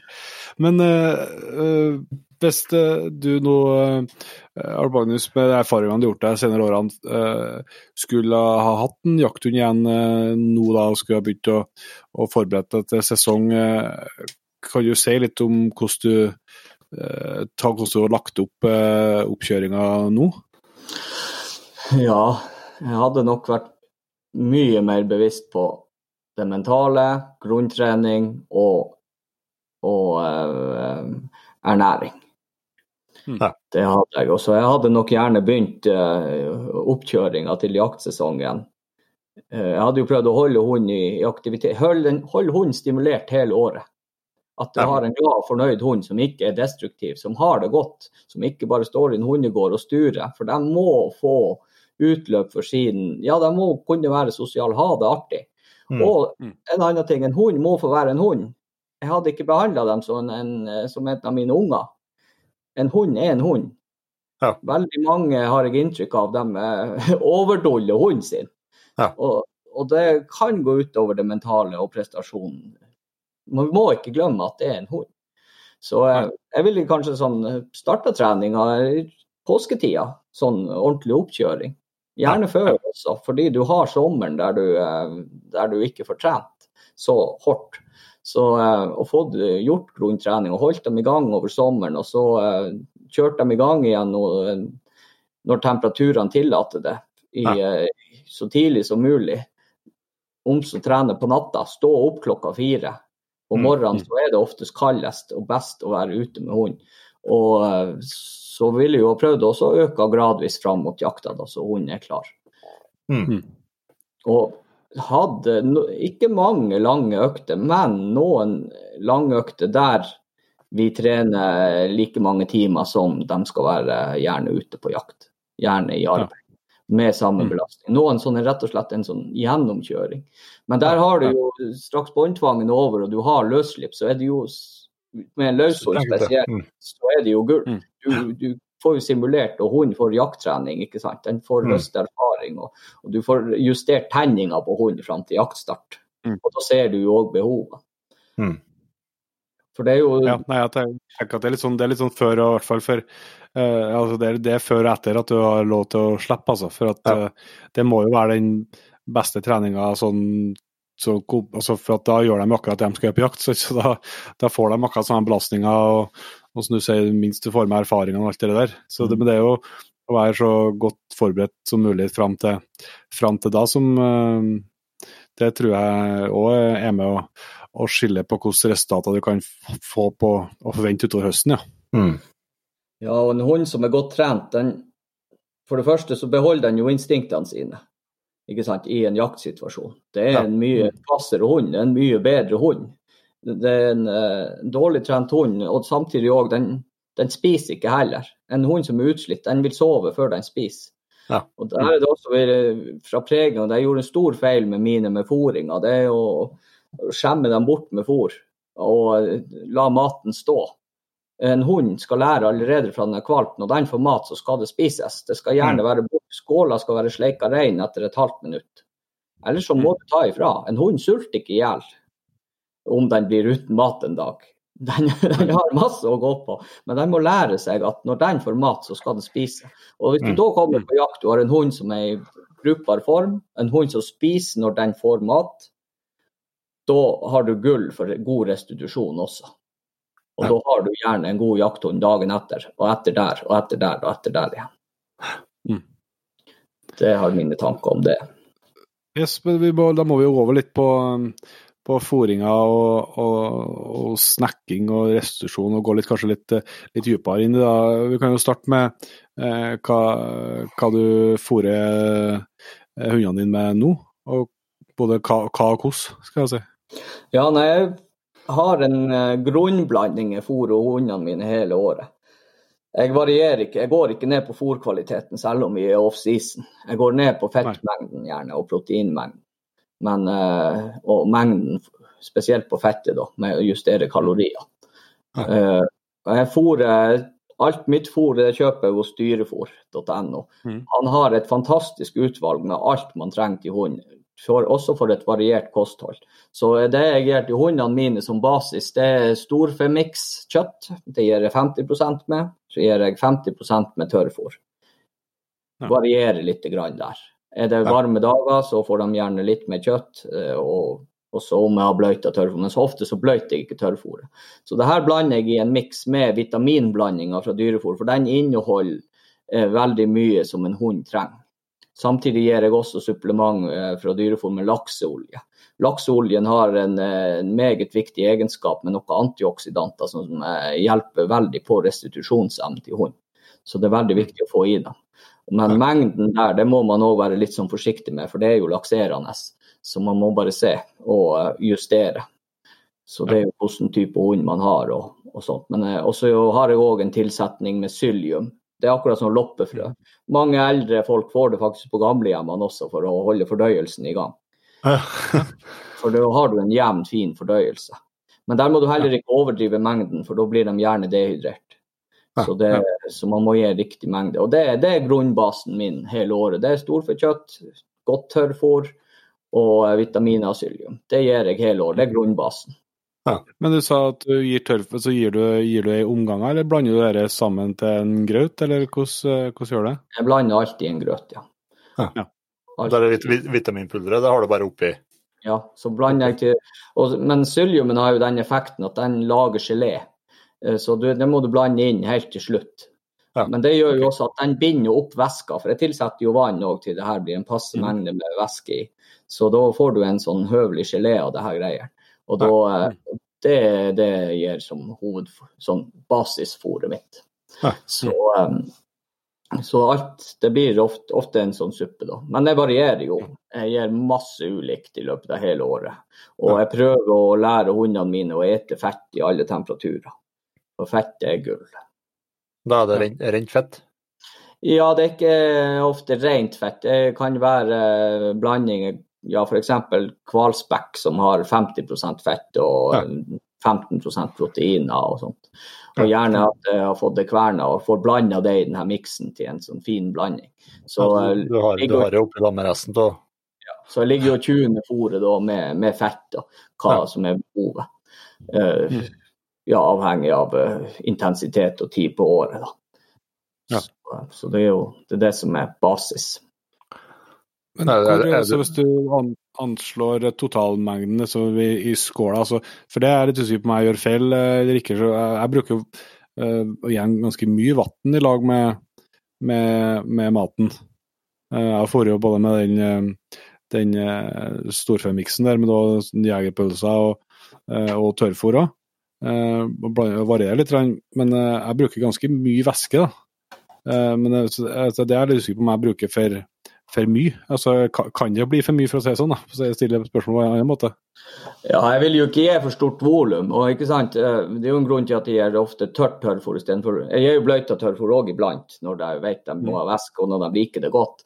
Men det jo fordi også for at det her skal være konsentrert, det skal tas opp det her, ikke bare presses igjen da. Og du vanner det ut, ikke sant, og en hund, han lager veldig mye væske av 1 kilo kjøtt, så omdanner de det til masse væske. Og spesielt fett. Av 1 kilo fett så omdanner hun 8 desiliter med vann, med væske. 800 gram med væske. Så de har... 100 gram eller til 1 kilo? Ja, 1 kilo, så det 80% ordner den. Det til ren væske, av rent fett da. Så så det 80% omdanner i hvert fall en husky til ren væske. Og det jo, da trenger du ikke å gi dem rent vann. Jeg bruker heller å gi dem rent vann, tilby dem det etter fôringen da. Eller hvis jeg vet dem dehydrert før. Men de må ikke fylle magen med vann. De må gjerne få kvalitet i tarmen sin. Og det her skal kunne tas opp. For overdriver du mengden nå, så får du dårlig mage. Det presses igjennom. Det går bare rett igjennom systemet. Der ser man også stor forskjell på kvalitetsfôr og dårlig fôr. Har du for mye karbohydrater, så fer det rett igjennom. Det blir dårlig avføring. Du har hele tiden indikasjon på om du fôrer rett, det ser du på skiten. Som hundekjører så er du utrolig opptatt av skit. Og en skit for tørr, så får du kanskje for mye beinmel i hunden. Ja, det kan være mange ting rundt det. Det skal være passelig konsistens, det skal være passelig fordøyd. Og da ser du også på farge. Ja, farge det jo litt avhengig av hva du har fôret da, men det skal jo være normal farge, og spesielt på mengden. Overfôrer du, så gir du for eksempel, det så lett å gi for mye tørrfôr, det her svulmer i tarmen. Da får du løs mage, det renner bare rett igjennom. Men grunnen også jeg gjør det samme fôret hele året, det jo for at de skal være tilvente. Jeg synes jo det horribelt mange som begynner med høyenergifôr rett før jakta. Hunden den bruker gjerne 3 måneder på å lære seg å ta opp det fôret den spiser, før kroppen tar til seg alt den skal. Ellers så renner det igjennom, blir dårlig mage. Så det å fôre jevnt og fôre høvelig. Og så samtidig ikke fôre for mye i jaktsituasjonen heller. Du må ikke overdrive fôringen. Ta heller, hvis du usikker, regn litt på kaloriene, hva de får bruke i løpet av en dag. Og få i hund det.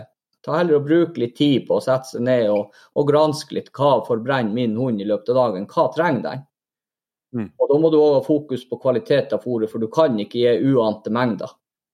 For det febrer rett igjen, og hunden blir matlei, den vil ikke spise det. Så du må ha høyt fokus på hva du gjør. Det har jeg gjort i flere år, antagelig litt mer etter innfallsmetoden enn jeg har, Magnus, men jeg har gjort akkurat samme erfaringer med tidligere når jeg brukte bare tørrfôr, og nå bruker jeg å blande litt mer, men så har jeg lett den gått på høyenergifôr hele året, samme fôret hele året. Og så heller justert litt med mengder etter hva belastningen er. Og det synes jeg både at jeg har fått sprekere hunder av, og at det er mye lettere å kontrollere vekt, og ikke minst, du sier, altså, du ser det jo ser jo godt i hundegården, om hvor mye som tas opp, og hvor mye som ikke gjør det. Det skjer en stor forskjell på, Ja. Og så er det et annet triks også, som når du driver med jakthund, at det kan være lurt å gi dem en god ormekur 2-3 uker før jakta. Du vil gjerne oppleve en god boost i hunden din etter 2-3 uker. Så det kan være smart å gi dem har du den minste tvil, gi dem en god ormekur. Og gjerne gjenta den også, for ikke sant, så lenge det ikke er barfrost, så er den jakthund ferdig og et alt mulig rart som ikke vi har peiling og kontroll på, og få vekk de her snylterne. Så det er utrolig viktig. Noen vil jo gjerne ikke skrive ut en kur før du har tatt en avføringsprøve, men da kan man ta en avføringsprøve. Jeg har gjort det noen gang på huskyene mine, og det koster ikke så mange kroner. Nei. For å se da om du har. For jeg tror det er mange som ikke er så flink med ormekuren da.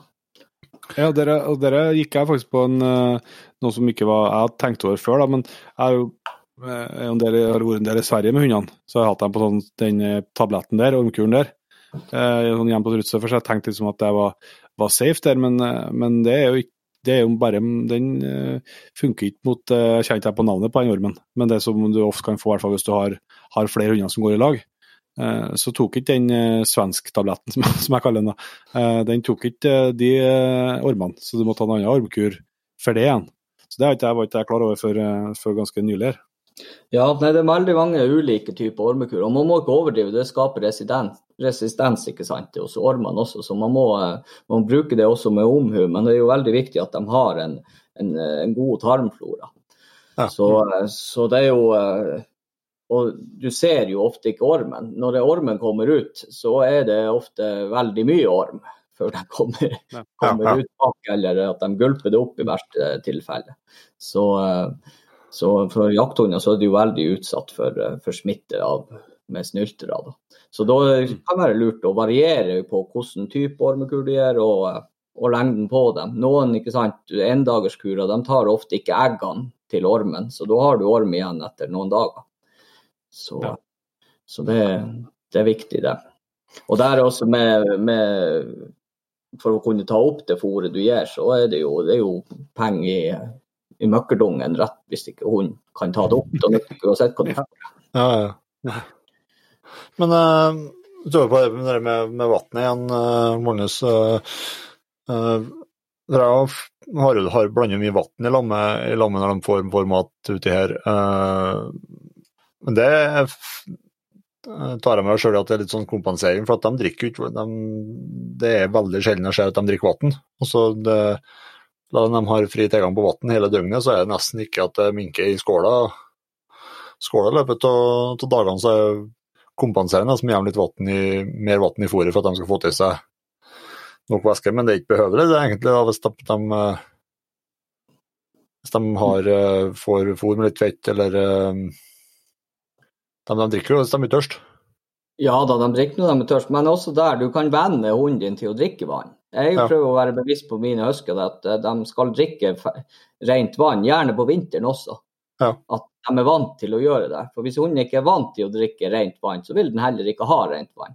Så på høsttreninga, spesielt når vi trener med mye belastning, så gir dem jevnlig vann. Hold dem hydrert. Og i fôringa så det jo sånn på sommeren, så kompenserer jeg jo gjerne med mer vann, og det varmt.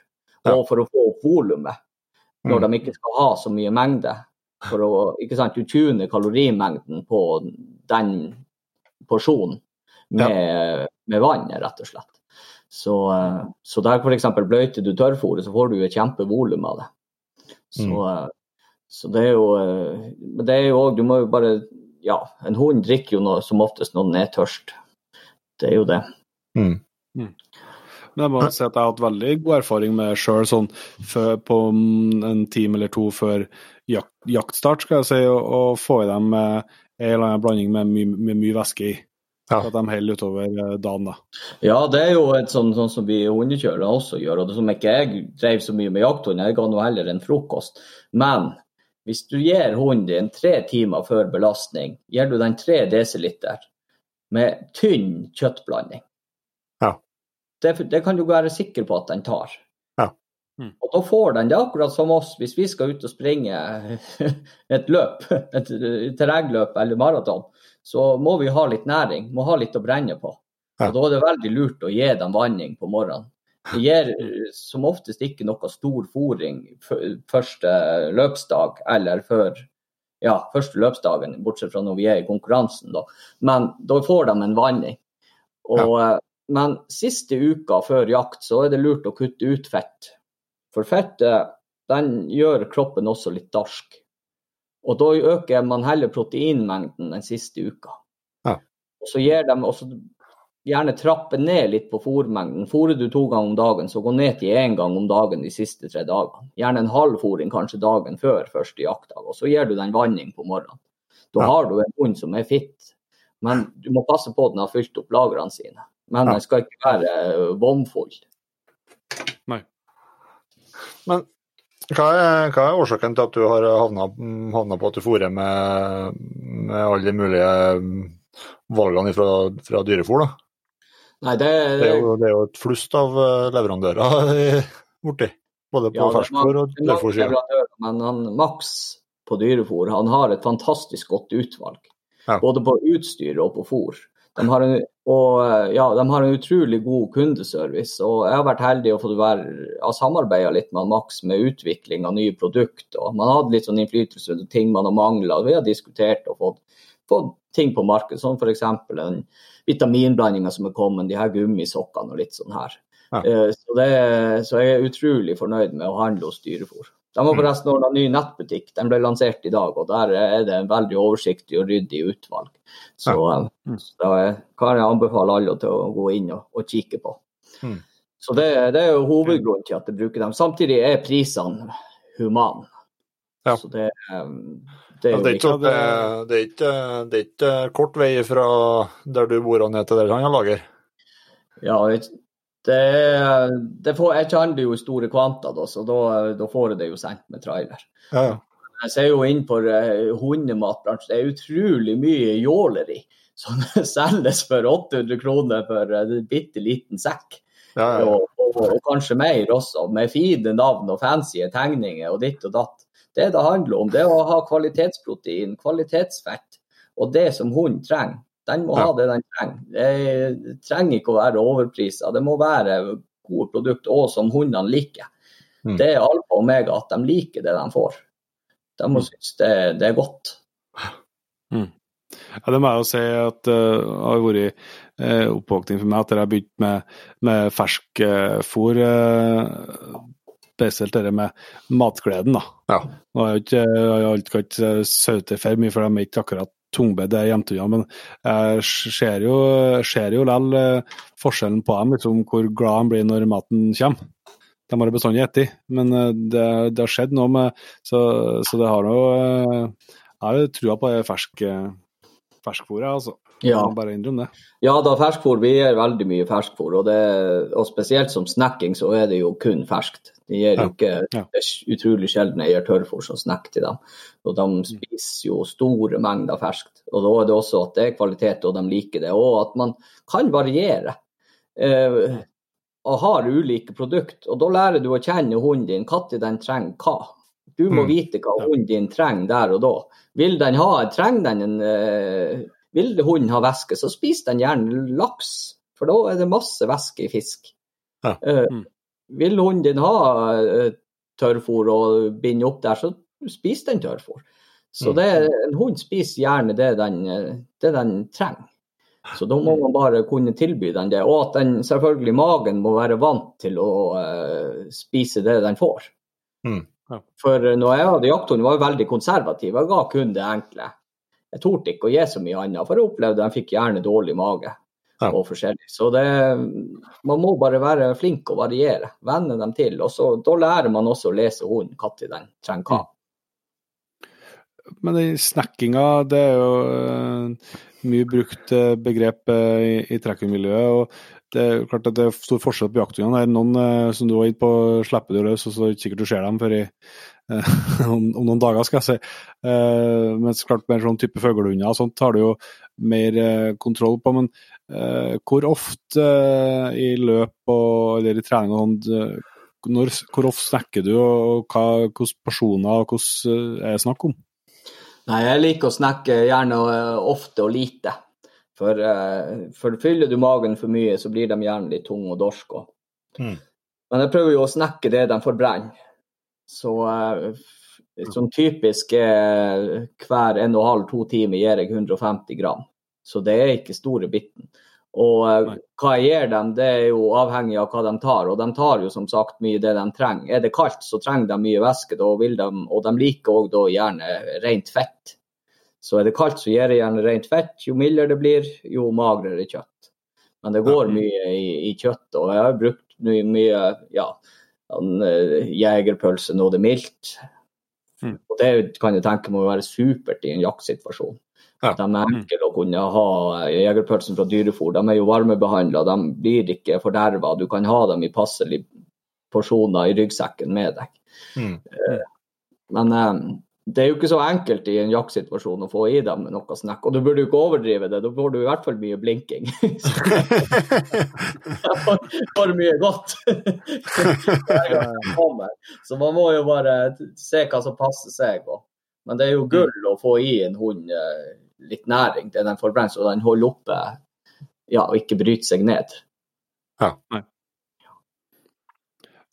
Når jaktdagen eller løpsdagen over, da, man begynner å tenke restitusjon, hvordan triks har du der for at sånn foringsmessig, vi har jo snakket litt om massasje og den biten der, men sånn foringsmessig for å prøve å få til et så godt utgangspunkt som mulig for neste dag da? Nei, det å fylle opp det hunden trenger. Det jo første bud, det at du har en hund som spiser når den skal. få i den fôr. La hunden få ned pulsen. Noen hunder spiser mens de har høy puls, men gjerne få ned pulsen på hunden, server maten, og den spiser. Det jo det som ideelt. Ja. For da får du sette i gang restitusjonen, og så få fylt opp lagrene det den trenger, men ikke overdriv. Det ikke overkompensere der heller. Så man må ha en viss kontroll på hva den har forbrent og hva den vil ha.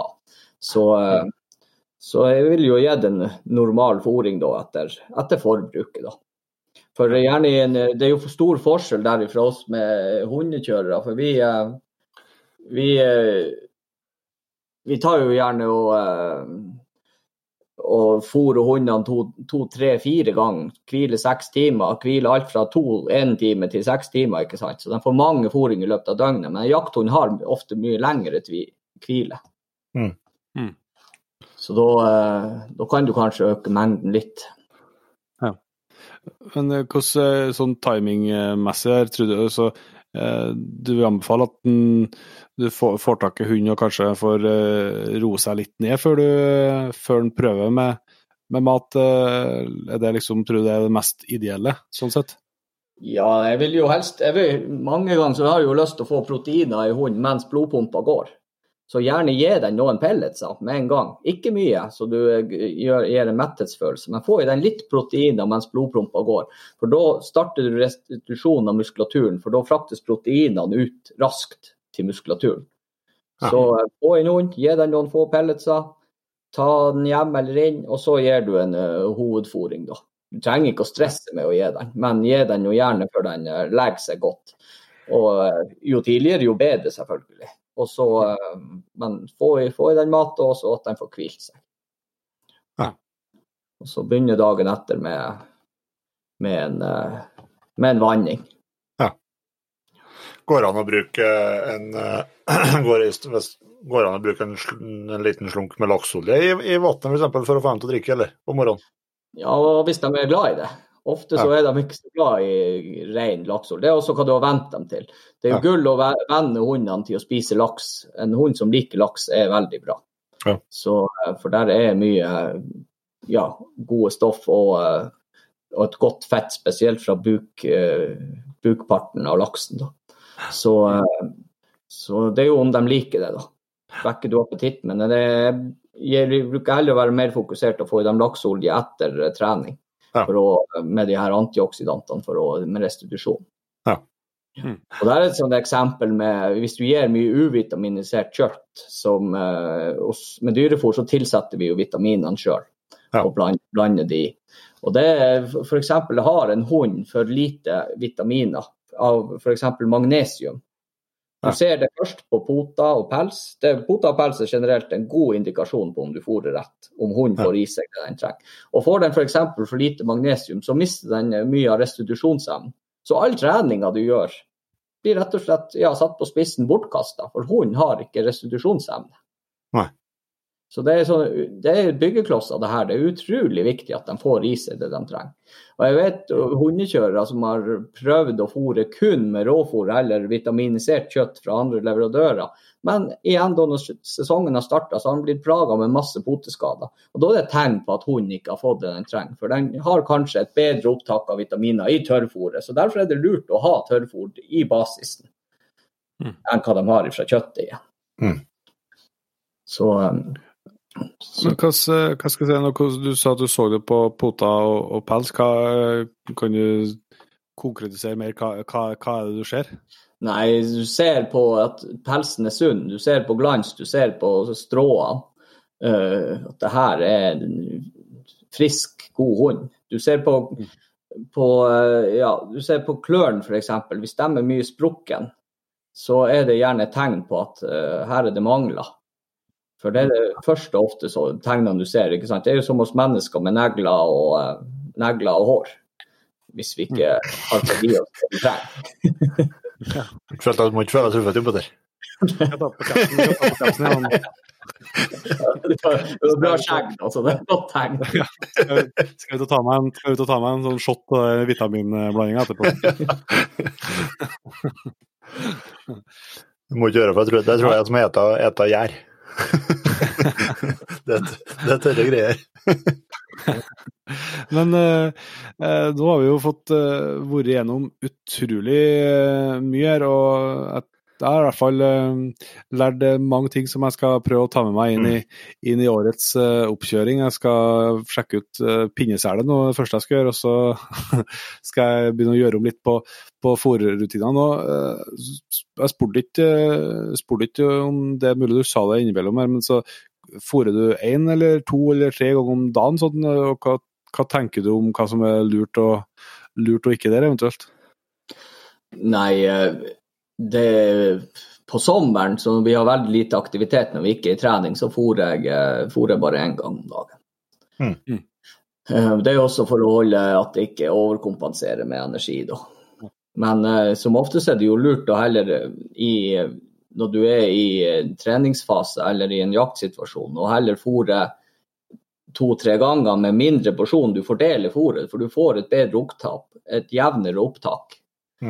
Og du får mulighet til å få i hund mye mer energi, kalorier i løpet av dagen.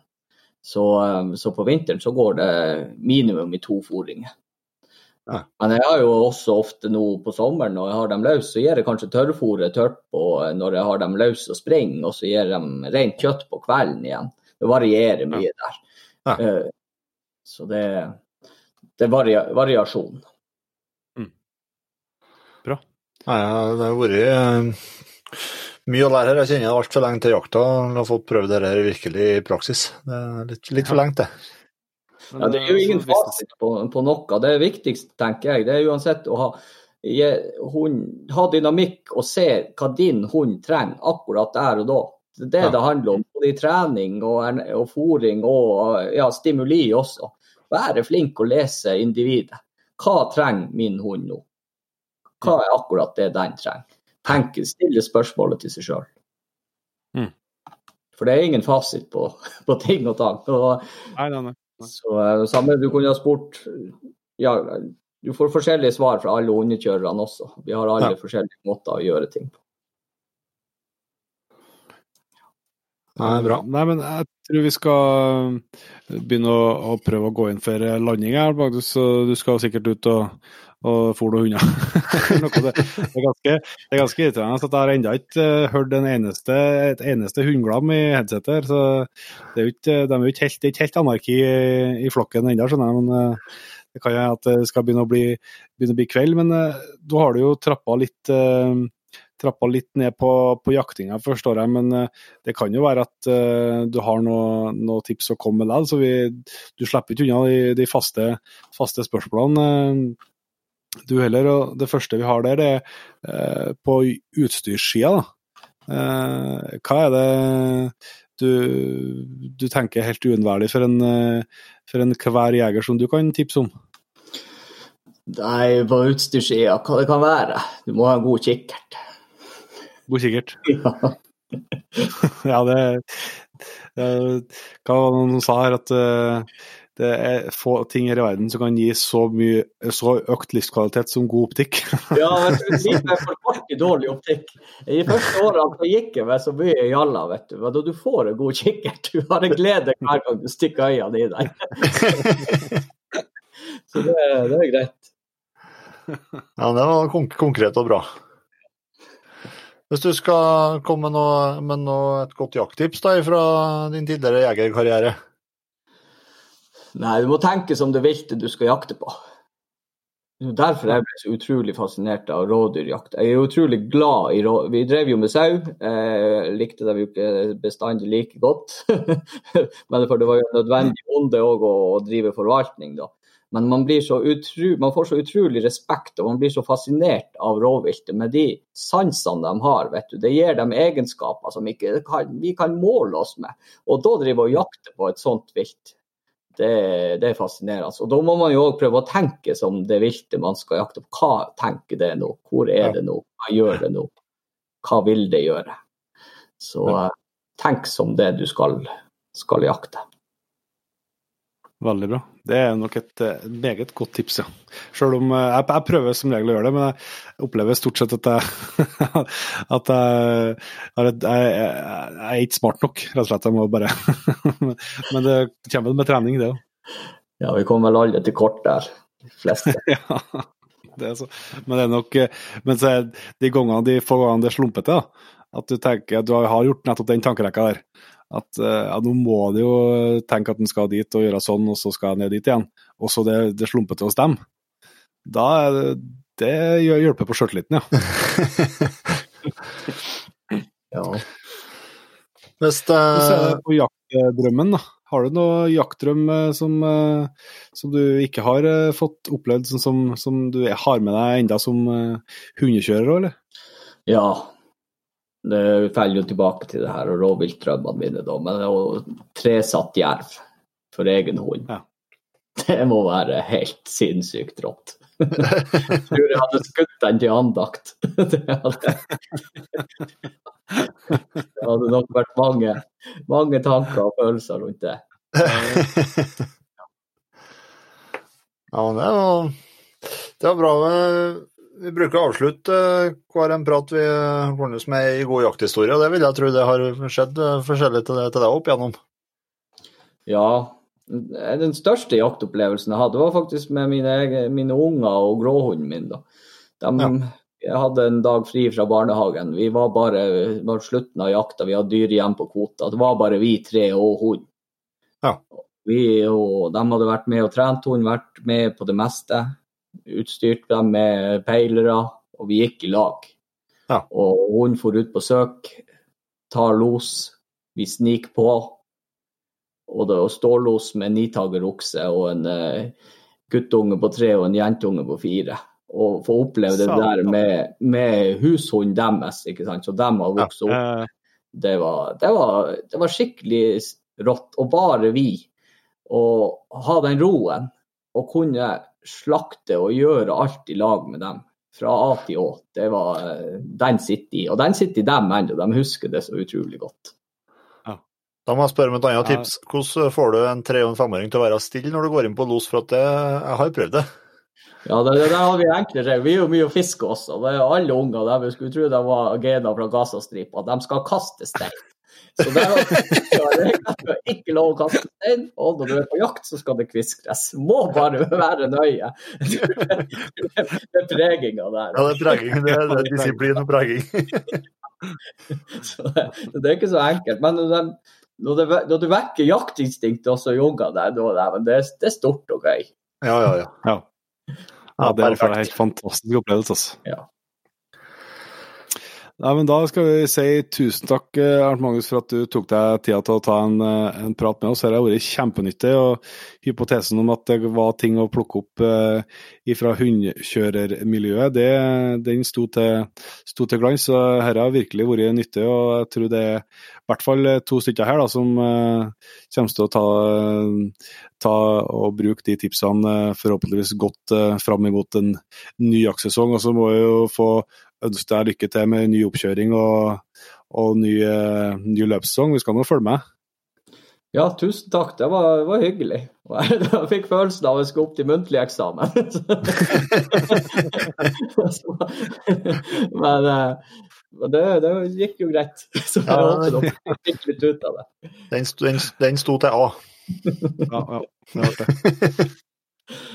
Vi har med lærer også. Nei, men tusen takk, Magnus. Vi prates da plutselig igjen. Ja, tusen hjertelig. Det var altså Arnt Magnus Gamst fra Reisadalen. Det var fint å ha med nordlending igjen nå. Det var det, absolutt. De er jo friske å prate med. Yes, og det er et utrolig lærerik prat. Det var jo på praten og i starten der også at det er klart jeg får et helt annet erfaringsgrunnlag, selv om det selvsagt er forskjell på både hva vi bruker hundene til og hvordan hundene det er og så videre, så er det nok helt sikkert ting å ta med seg fra alle tipsene han kom med, for å være så godt rustet som mulig når jaktstarten en gang er det, selv om det kjennes som en evighet til akkurat i dag, da. Men det kommer jo. Ja, det gjør det. Jeg må optimalisere jakthund. Det er ikke noe... Det blir bare likart av det. Det kan ikke begynne å være. Men da tror jeg vi runder av der. Det blir jo langt nok her sikkert, så vi sier tusen takk for at du var med helt hit. Sjekk ut Jegerpodden.no. Der finner du alle episodene våre, så det innholdet vi har. I tillegg til en nettbutikk med både Claycan og ny Jegerpodden-caps og masse forskjellig snadder i, så bruk gjerne muligheten du har der. Og så ser vi som vi bruker å gjøre til neste gang. Vi høres!